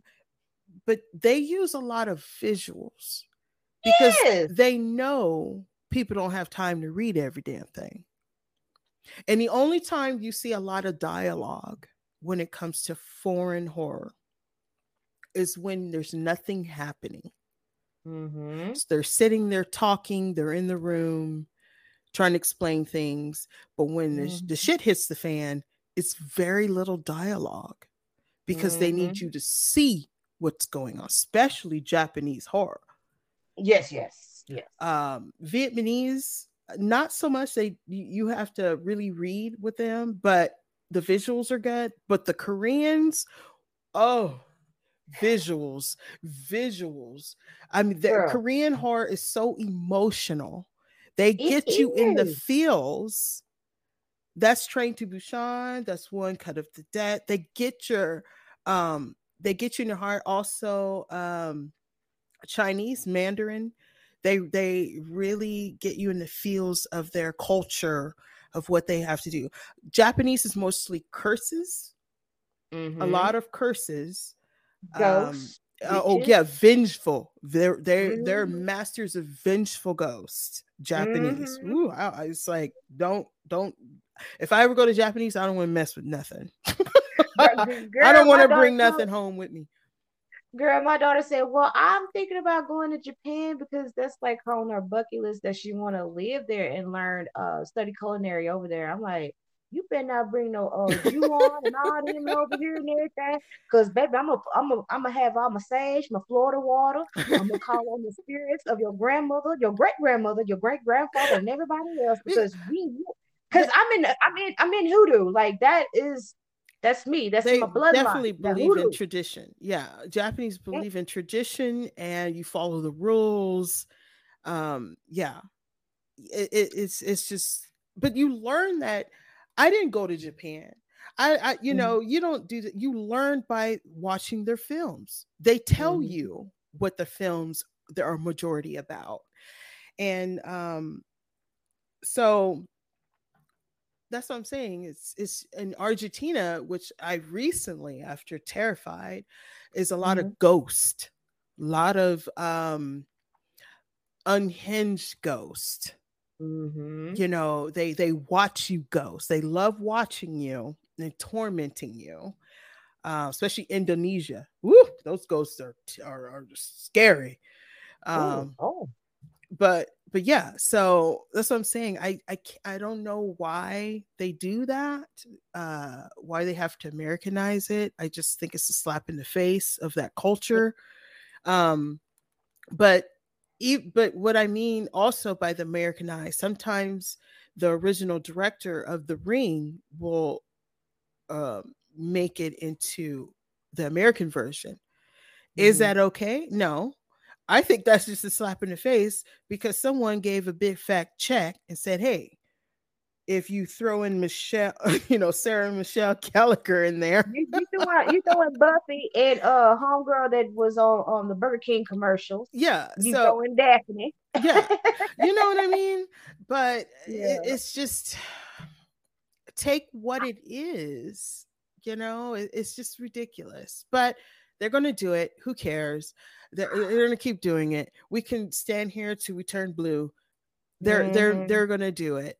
But those countries also make their versions of our film, so it goes both ways. Yeah. But either way, when it comes to opening the door for your fellow man, um, you got to get the door open, and there's Right. only one way to do that. So yeah. Oh my gosh, this has been like the most just girl. We done went to church. You done got me crying.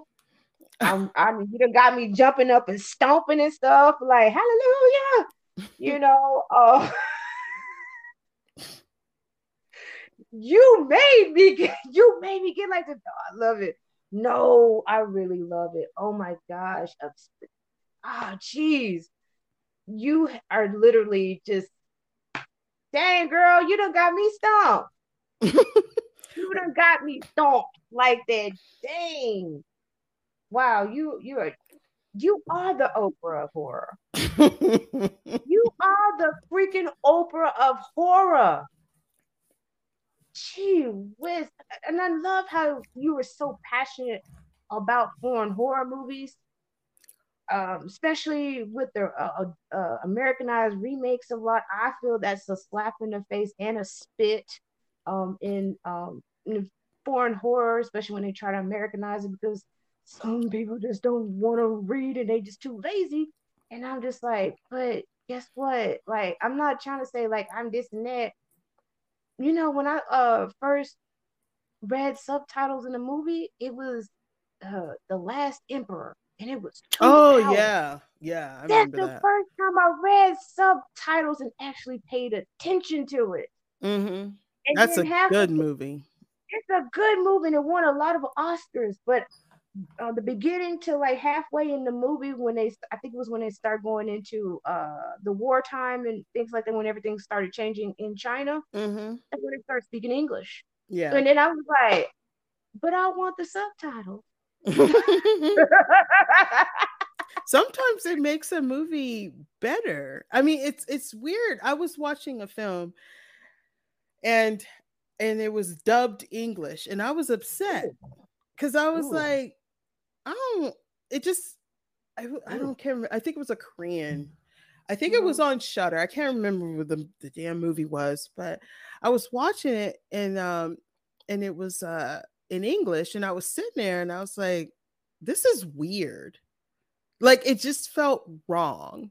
And so I was going through the buttons and trying to figure out, and it was like, oh, okay. Put it back to the English whatever at the bottom, forgot just at the bottom, whatever, and back to them speaking the language they should be speaking. And I was like, oh, and I, settled down, and it was like better. It was just, I don't know. It was just, if it's a foreign horror movie, it's foreign. It's foreign for a reason, people. Yeah, It's I foreign don't for a I don't reason. want to dub it. It's terrible. It just sound weird. It's like It but does. um but yeah, I mean, horror is just it's what you make of it. It's all many different levels. There's some extreme, there's some scary, there's some that's not scary, there's funny. It's for everyone. It's made from all types. I mean, it's not to be taken seriously. And what I mean by that, it's all entertainment. You could cry from it, you could be inspired by it, but it's entertainment and far and foremost, and it's for fun. It's to get you laughing, scared, get under your blankets. Is there a monster under the bed? You won't sleep with your foot hanging off. That's it, it's all for fun, Hmm. and it should be looked at like that. Some people get very personal. There's nothing wrong with Oh, that. yeah. uh, but at the end of the day, it's for our entertainment, Right. and that's how it should be. It's acting. It isn't real. Freddy isn't coming to get you. You know, the tooth fairy's not going to come rip out your teeth. So it's and that's that distinction, Hmm. and that's where parenting comes in. If you have kids that wants to watch it, Right. if your kids want to see a horror movie, and you know they do, oh mom, I want to see, get them something small, like something that Right. isn't, I mean, Hocus Pocus, the first one, uh something that has a little bit, I mean, Gremlins, Hmm. Critters, things like that. Not that doesn't have a lot of nudity or weirdness in there. So start Right. them off small. Um, I mean, but it takes the parent to understand what the kid could tolerate and what it can't. There's cartoons, there's all kinds of stuff that could transition the kid into the deeper stuff of horror. But it takes parenting to understand, if the kid is in the room crying because there's a boogeyman, well, open the door. There's no boogeyman under your bed. There's no boogeyman in the closet. Hmm. Confront, let them understand, confront the situation. Don't just tell them, oh, go to bed. No. Let them know it's fake. It starts Yeah. with parenting. Um, so for me, growing up, horror was part of my life. First horror movie, I was about 4 or 5. Hmm. And don't be like my, well, you could be like my parents if you could tolerate, if your kids could tolerate it. But my parents just threw me into the movie The Thing. It was like, this is it. You look at this because you want to see it. And it Uh-uh. so yeah, so it just, and then we've been to the movies. I've seen Pet Cemetery at the theater. I've Hmm. seen The Blob. I've seen Evil Dead 2 at the drive-in. I've seen The Abyss. I've seen Aliens at the drive-in. So it was normal for me. It may not be for you, but it was for me. So from then on, I knew it was fake, but I was still scared as hell. you know Yeah. so but I'm glad I grew up where I can go trick or treating, and the kid, the sidewalks were packed. You could not. It was, you go with your friends and you were gone, and you had pillowcases full of candy. I am so glad I grew up during that time because that was the experience I had. So yeah. That's just your experience is almost the same. The pillowcases, getting the trick or treat candy. Yeah, we didn't use little bags or whatever they had. No, we had Uh-uh. pillowcases Girl, filled the up. pillowcase. You poured it And out in the then middle of the floor and you separated. right, and then come down to the Halloween costume. Uh they finna get you. My brother had a Yoda mask, and that was his Halloween costume. Uh I don't do masks because I just don't. I just like, it's too suffocating for me because I have claustrophobic issues. But now costumes, my mom, she was very creative. She's like, why don't y'all just create your costumes? So she would take us to Goodwill and we just pick stuff for like a costume, Hmm. and just make it our own. And because back then it was like, you could get a strawberry shortcake costume or whatever. That was like really big for Hasbro to like have cartoons as like dolls and action figures like He-Man and stuff like that. Hmm. And just the way how things were going, latchkey kids, divorce and all that. But you have like that creativity of like that one parent that says like, hey, let's create this costume for you, let's do this, let's do that. And Hmm.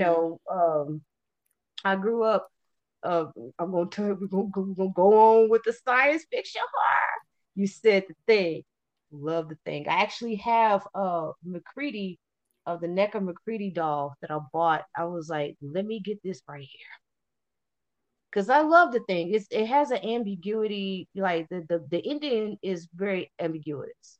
Hmm. It really is, because when I watched it, I'm like, ooh, this terrified me, down to the practical effects, the storyline. And John Carpenter felt like it was just the worst film. Comes out to be a great film. Same thing with They Live. Um, Mm-hmm. too surreal and too much of what's going on. It's like that, like how the Simpsons, like how they predict like things in their show. Mm-hmm.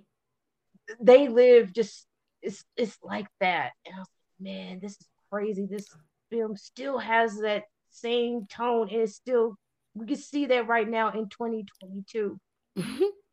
And Mm-hmm. but my mom really scared the hell out of us with V. Remember V, the lizard people, we come in peace and all that Mm-hmm. stuff, but they really coming to come get the, we're gonna snack on you humans, and y'all our source of protein and everything else. We're gonna steal all your resources. That was scary Mm-hmm. for an alien visitors to come, they looking like me and you. And then you had Mark Hamill, not Mark Hamill, God, was Mark Singer, who was in Beastmaster. I love Beastmaster and stuff. I like the fantasy part of the genre too, especially with horror and fantasy. It's a Mm-hmm. cool, that's real cool too. And he discovers that when Diana ate that dang gerbil and stuff, she gobbled that son bitch up. I said, "Oh Lord, have mercy!" No. Oh, but it was so good. But we knew it was fake. But it was so scary to see that on TV. It was actually the highest science fiction show on NBC. They spent a lot of money Mm-hmm. producing V. And it went off like in I think it was like like the first season or something, maybe one or two seasons of it, and it was gone. But it was so expensive, for NBC to produce it. Mm-hmm. And are you a big Star Trek fan? I've seen Star Trek. I'm not a fan. Like I've okay, I'm a weirdo. I've seen everything except Don't for call me. Picard, the show Don't call Picard. me. But Oh, I used to watch Star Trek Next Generation, Star Trek Deep Space Nine. I've seen the movies. I've seen the ones with J.J. Abrams. Yeah, mm-hmm. but then are you a fan? That's what the question is. No. I'm dead. I I'm think dead ass. I think No. it's just when I hear the word fan, it's like, oh, the characters, you know something, the the story or whatever. I no, I can't say I'm a fan, because if Yeah. you ask me a question, I'm probably look at you crazy. But Mm-hmm. I could say I watched it. I'm familiar with it. Yes, so yeah. That's as close as I can get to. Hey, there's nothing wrong with it. There's people that are not fans, people are familiar with it and everything else. You just take it what it is and everything. You know how there's some that's so obsessed with it. Same with Star Wars. I'm like, I enjoy Star Wars, but I'm a big fan of Star Trek. But Yeah, I've you seen know, Star I'm Wars. I'm just like, I mean, because I'm just like, right now, since I gotten a little bit, mature, and I just look like how the fandom is, I'm just like, it's cool, but okay. That's how I look at it. Like when I was, younger, I'd be like, oh yeah, Star Trek, blah, blah, blah.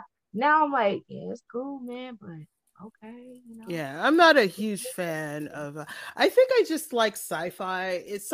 Sci-fi is not my number one Mm-hmm. subgenre for horror or Mm-hmm. anything like that. I think a lot of the movies I like is sci-fi, but it's not my number one genre. It's just I see the movie and it just so happens to be in the sci-fi realm, because I can't really talk specifics of sci-fi. I've ran across people that could just really break down books they related on and Yeah. stories, and whatever, but I can't do that. It's like, oh, I really like this film. Let me tell you why. But other Yeah. than that, I just, yeah. So, um, What I was gonna I was saying about like with the whole Star Trek franchise, with all the canon movies, the shows, et cetera, like Deep Space Nine and Next Generation and so on and so forth, is that First Contact is actually a horror science fiction like film, Star Trek film. It was a horror film for like the Star Trek franchise, especially with Next Generation, and mhm. because of the motherfucking Borg. And Yeah. the Borg still scares me today. And when I wasn't like really big on Picard, Riker and all them because I was like, man, y'all, I don't know, y'all trying to be just like Kirk and Bones and all them. Until I started, yeah, my mom like watched it a lot. She loved it.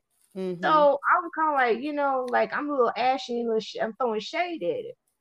So later on, I was like, let me go sit down and watch, Next Generation. And I was like, man, what was I hate? I was hating on. I said, but you wasn't ready for it. So I was ready for it later on.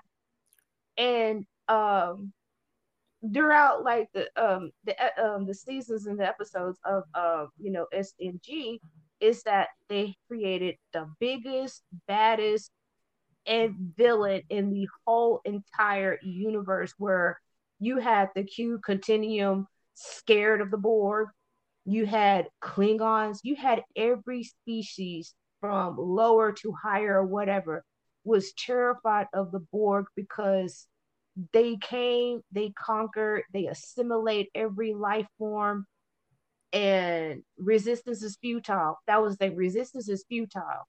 Mhm. And when Jonathan Frakes, who plays Riker on Star Trek, he brought in the Borg, and that was the scariest Star Trek movie I've watched. My heart was just racing seeing Alfred Woodard going through the ship to get away from the Borg. Girl, that had my heart just jumping out of my chest. Girl, I think I died by 3 times, just watching Star First Contact. I said, golly. And I watched it again a couple of months ago, and it still scares me today. Is because of that fear of an unknown species Mhm. not taking no for an answer will assimilate every living being of wiping out all your individuality, your culture, your whole race, and everything to fit in this one box in a hive mind. Mm. That is the scariest thing of like the science fiction part of Star Trek, and that you have every living thing in every different corner of like the galaxy is scared of the Borg. Mhm. And that was the best villain they introduced within that world, that Star Trek world. And for First Contact to be a horror movie, a Star Trek horror movie, like it just blew me away. Mhm. It did. It really did. Same with the thing. Alien. I like Alien. I have Alien, both of them, and I also have Covenant. I love Prometheus. I know people like crapped on Prometheus when it came out. And then like when Covenant came out, they crapped on Covenant and say like, well, Prometheus is so great. I'm like, there's a lot of things that Prometheus like missed the point on, but there's a lot of I love Prometheus. I like Covenant and Prometheus. It's both of them. But people just sit there, oh, that was just pointless. And with Prometheus and my son, speaking on parenting, how parents like introduce their kids into horror, you have to play it safe. You have to give them horror light. I know I kind of messed up a couple of times, but my kids actually like, you know what, this is fake. They just like, okay, this is fake. I was like, but I'm not gonna show you this, till you get older and stuff. I mean, Mm. even my son, he grew up, he watched, Evil Dead, Army of Darkness, Evil Dead 2. Bruce Campbell is his favorite. He wanted to dress up like Bruce Campbell. We actually seen Bruce Campbell when he came into Texas before the pandemic happened, and my son got a little sad because they took the first three rows because he was doing like this game show circuit type of thing, Mm-hmm. and the first three rows, and also Bruce Campbell actually talked to me, Mm-hmm. and I was trying to answer the question, and I froze, and Oh. I had the answer, and I like froze. I'm like, Oh. okay, I'm like, I can't say anything. Oh my god, I'm freaking out. But Mm-hmm. my son just bawled, and at the time, the guy I was dating, um, he'd sit there and talk to him, and he consoled my son. And he kind of and I kind of looked at him. I was like, you know what? He kind of resembles Bruce Campbell a little bit. I was like, maybe I got with him because like subliminally, subconsciously, I got with this guy because he looked similar like Bruce Campbell when he was on Evil Dead One. It could happen. I mean, like me and him still talk, and everything. But I was like, Zach, you do resemble a little bit like Bruce Campbell when he was younger. Dang, even down to the hair. Mm-hmm. Boy. But yeah, my son still loves Bruce Campbell. He still loves Evil Dead, but he's just not into movies like he used to be. He's more into technology, video games, computers, and stuff like that. But my daughter, on the other hand, she still watches horror movies and excuse me, Mm-hmm. and lives in Florida, and for both of them to like recognize Raimi's work, even in the Quick and the Dead, they know Raimi off the bat. They see a Mm-hmm. movie, it doesn't even have to have Raimi's name or nothing like that. They would instantly recognize that okay, Sam Raimi directed that. Oh yeah, we noticed this. Blah blah blah. Blah. They've Mm-hmm. gotten to the point where they started to look at and analyzing things. I think that's pretty neat. But I feel you on that. Parents do need to if they're gonna introduce their kids to horror, you got to go in easy with them. You really do. You have to go in easy with them. And Mm-hmm. I mean, and as a parent myself, I mean, you make your mistakes. I have to, but you have to go in easy where they can actually enjoy it. Even when they get older, they can pass it down to their kids. They're gonna Mm-hmm. remember. Mom Mm-hmm. eased me into this. Okay. Hey, girl, you like, girl, like, girl, you gonna get me jumping up for joy and everything.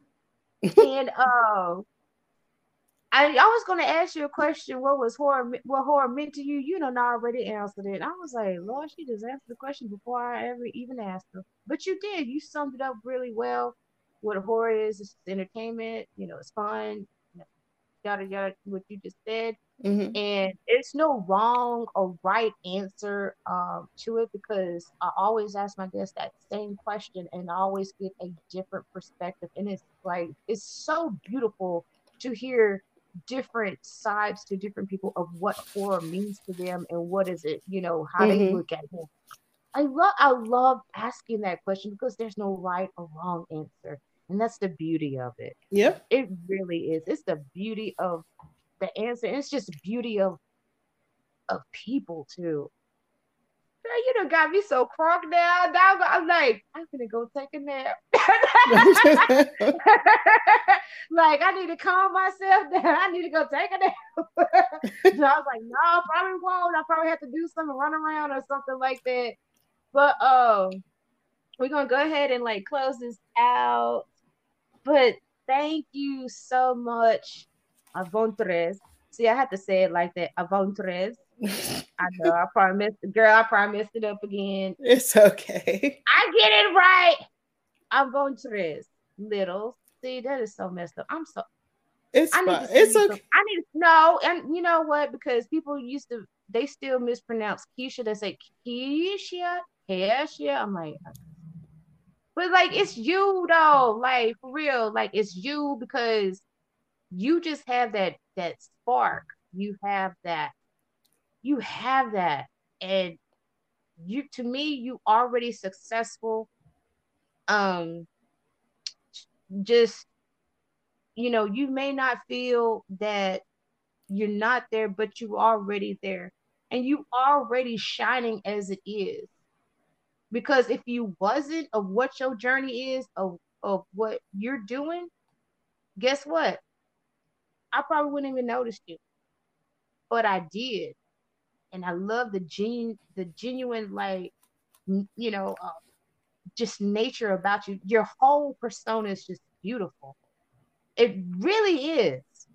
Oh, And thank no, I'm you. being serious. I fucking love that. I just, I'm a Pisces. I'm just gonna be like it is. I'm just a little, I'm just a little blunt. I'm from the country, I'm a little hood, little bougie with it and everything.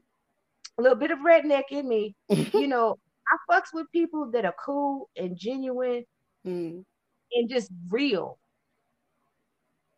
I just don't go willy nilly. Oh, I'm gonna, get somebody, blah blah blah, whatever. I don't give a crap about that clout shit. I don't give a crap about like all of this stuff. I can like sit there and say, you know what? I can just stop doing all this. But you have so much inspiration because we do the same thing, but you have different aspects with yours. It's the same with mine. Mine is different, but we're still in the horror community. You still do reviews, you do interviews. I just started doing interviews and I didn't even know, about you until I seen you with Tyrone. And I just started doing interviews back in June. And plus I was dealing with my grandmother. mhm.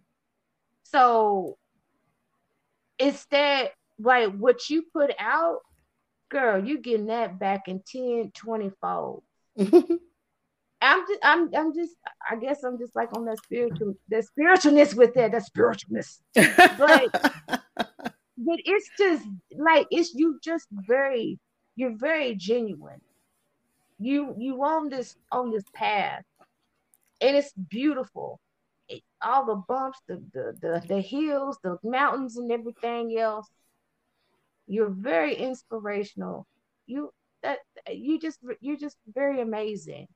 And I am just honored to have you, you know, as a guest, with the Random Horror Show. I'm still a baby. I'm still crawling with my stuff and everything.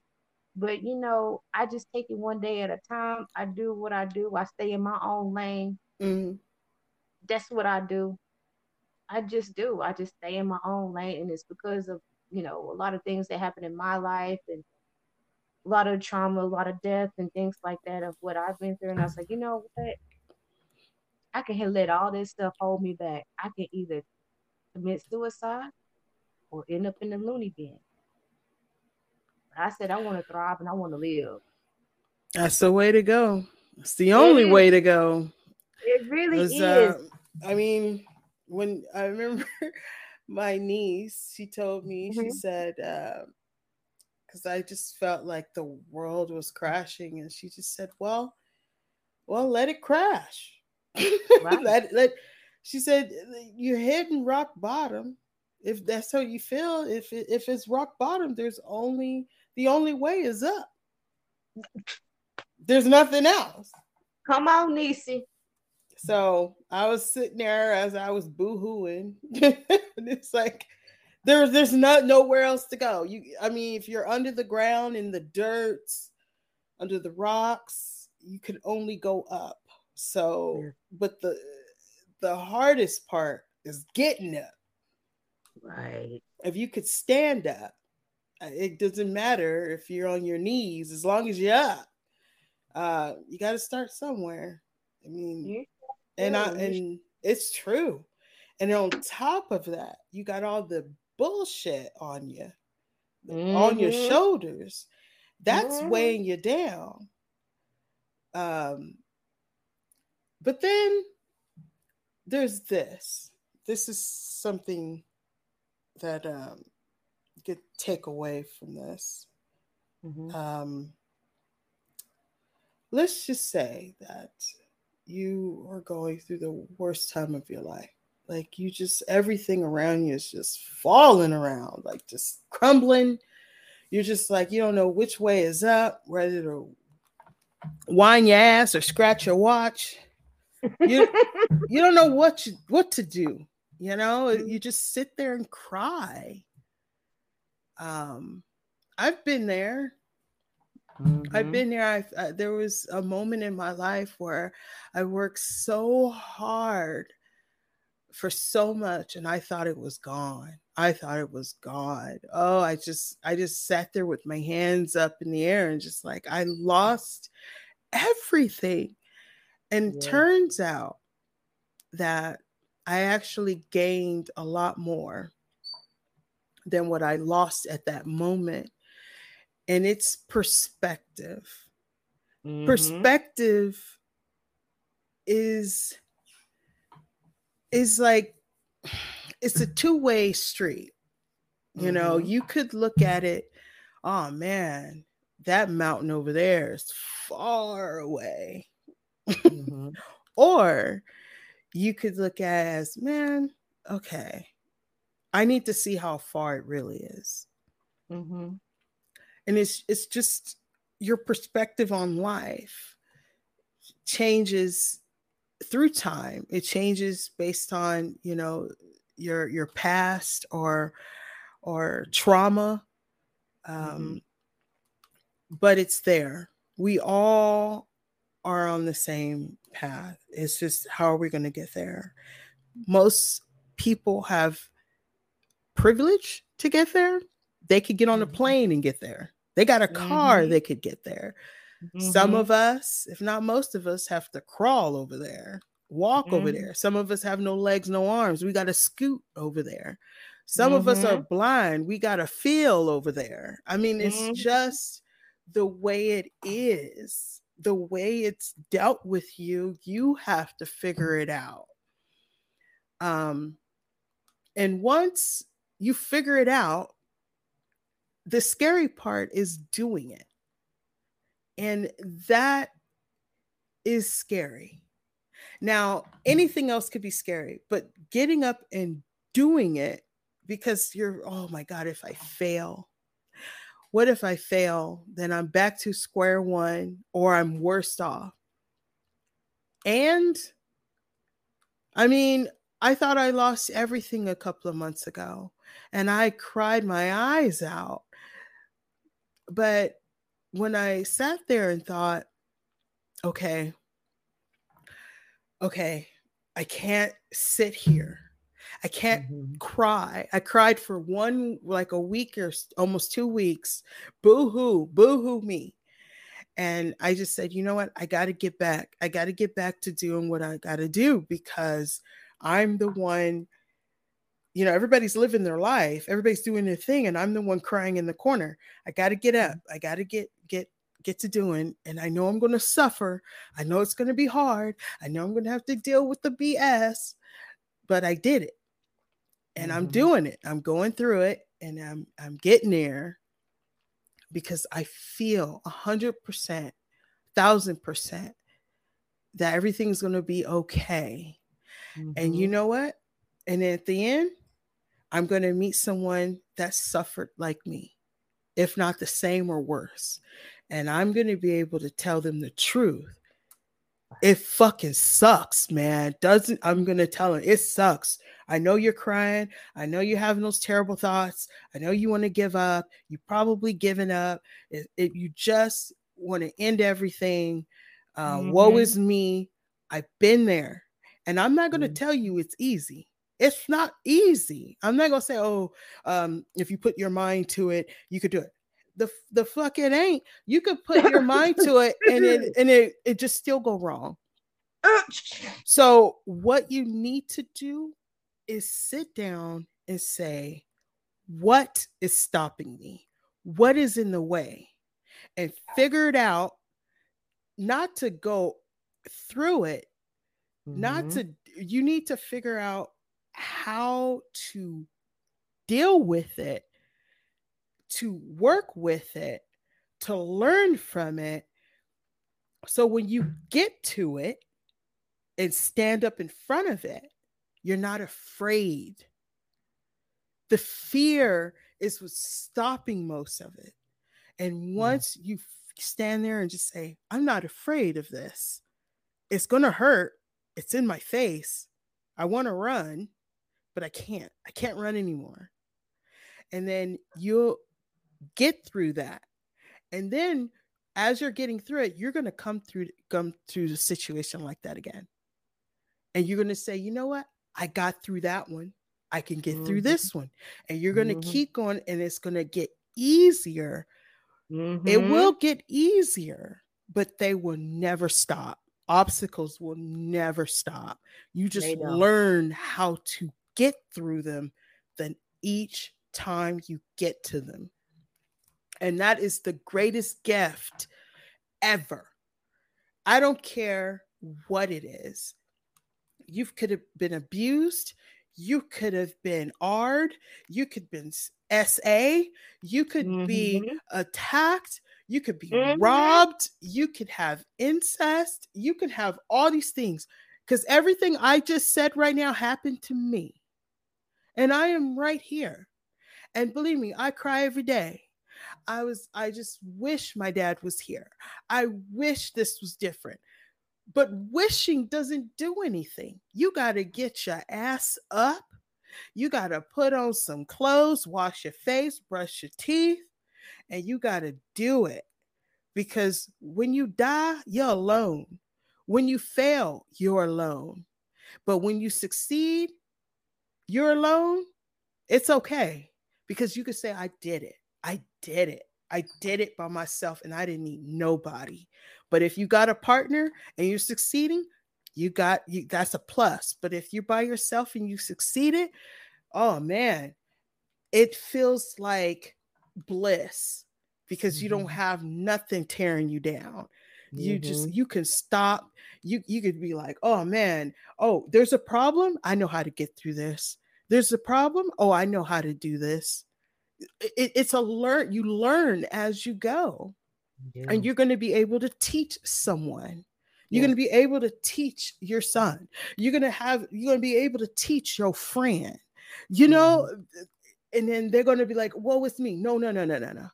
Yeah, empathy is number one. I get it. I get your empathy. I get how Mm-hmm. you feel. I get this. But you know what? What is your plan? Sit down. Let's talk about a plan. And from that plan, you're going to have to stand up. You're going to cry. You're going to fall on your Mm-hmm. ass. Mm-hmm. You're going to get depressed. You're going to have Mm-hmm. suicidal thoughts. You're going to have all that. But if you're having that, you're not alone. I've been there. Let's do this Mm-hmm. together. And that is my plan. All this stuff I'm doing about film, great. But I hope to help someone. If I leave this world, I want someone to say, you know what? Someone I talked to, that Ivotres, man, I was going through my tough time, but I heard her talk and she told me this. And now I'm making my movie. Now I'm writing my script. Now I am not afraid to come out. Now I'm making one of the best film decisions ever in my life. Now I'm helping someone else. That's it. I may not have a monument, I may not have anything, but if I can make one person be proud of who they are, even in their failure, and move on to bigger and better things and use those failures to understand who they are, that would make me a better person. And that is my goal. That's my only goal because I know how it is to have nobody there. That's the truth.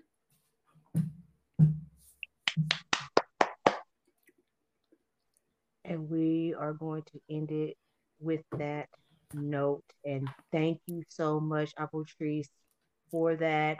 It has been beautiful just chatting with you. And the shit got deep. The shit got deep. I love it. Life is deep. It is, girl. What you talking about? That shit. Like, Deeper than yeah. the water. It's deeper than the sea. It's deep. It And is deep. it is deep. It's fickle. It's funky, but it Hmm. can be beautiful. Yes. It can. It can be beautiful. But we're gonna wrap it up. And thank you, Ivotres, girl. Thank you so much. And let them know where they can find you at, baby. Shit, you Well, got me crunk. well, You did. Oh my goodness.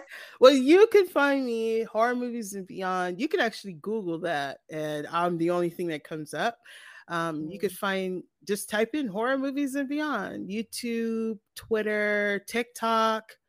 I do most of my movie reviews on TikTok, and my interviews are on Instagram. So it's kind of vice versa. um, yeah, Twitter, Facebook. Yeah, I have website horror movies www.horrormoviesandbeyond.com. Yeah, everything is on there, so you could go on there and links to everything. that is awesome. And also for those which I say Facebook is for the ancient ones, she is also on Facebook too at Horror Movies and Beyond. And you and I don't know. I said, "Oh, she got it on Facebook." I said, "Boom!" So you're gonna see the Random Horror Show. You're gonna see like that's me. Like yes. But it has been a honor and a pleasure to have you, Patrice. Thank you, thank you for having me. You are a beautiful soul. You are a beautiful soul. I Don't you try. ever I forget that, try. girl. You know what you said? My soul been through a lot. I'm gonna say this to you, like my daughter always tell me. Why you always say you be trying? You just do, cause you just do it. You just cool, mama. You just awesome like that. So I'm getting on you like my daughter be getting on you, getting on me. You are a beautiful soul, and don't forget that. Don't Thank ever you. forget that. I did. We don't. We have some similarities, and shit. My shit been trampled, fucked up, all kinds of stuff thrown on the ground, beat up and everything. But we still keep on going. But baby, you are a beautiful soul. Thank you. And I appreciate you so much. And thank you all for listening to the Random Horror Show. And y'all have a great evening. And thank you, ma'am. Bye. Bye.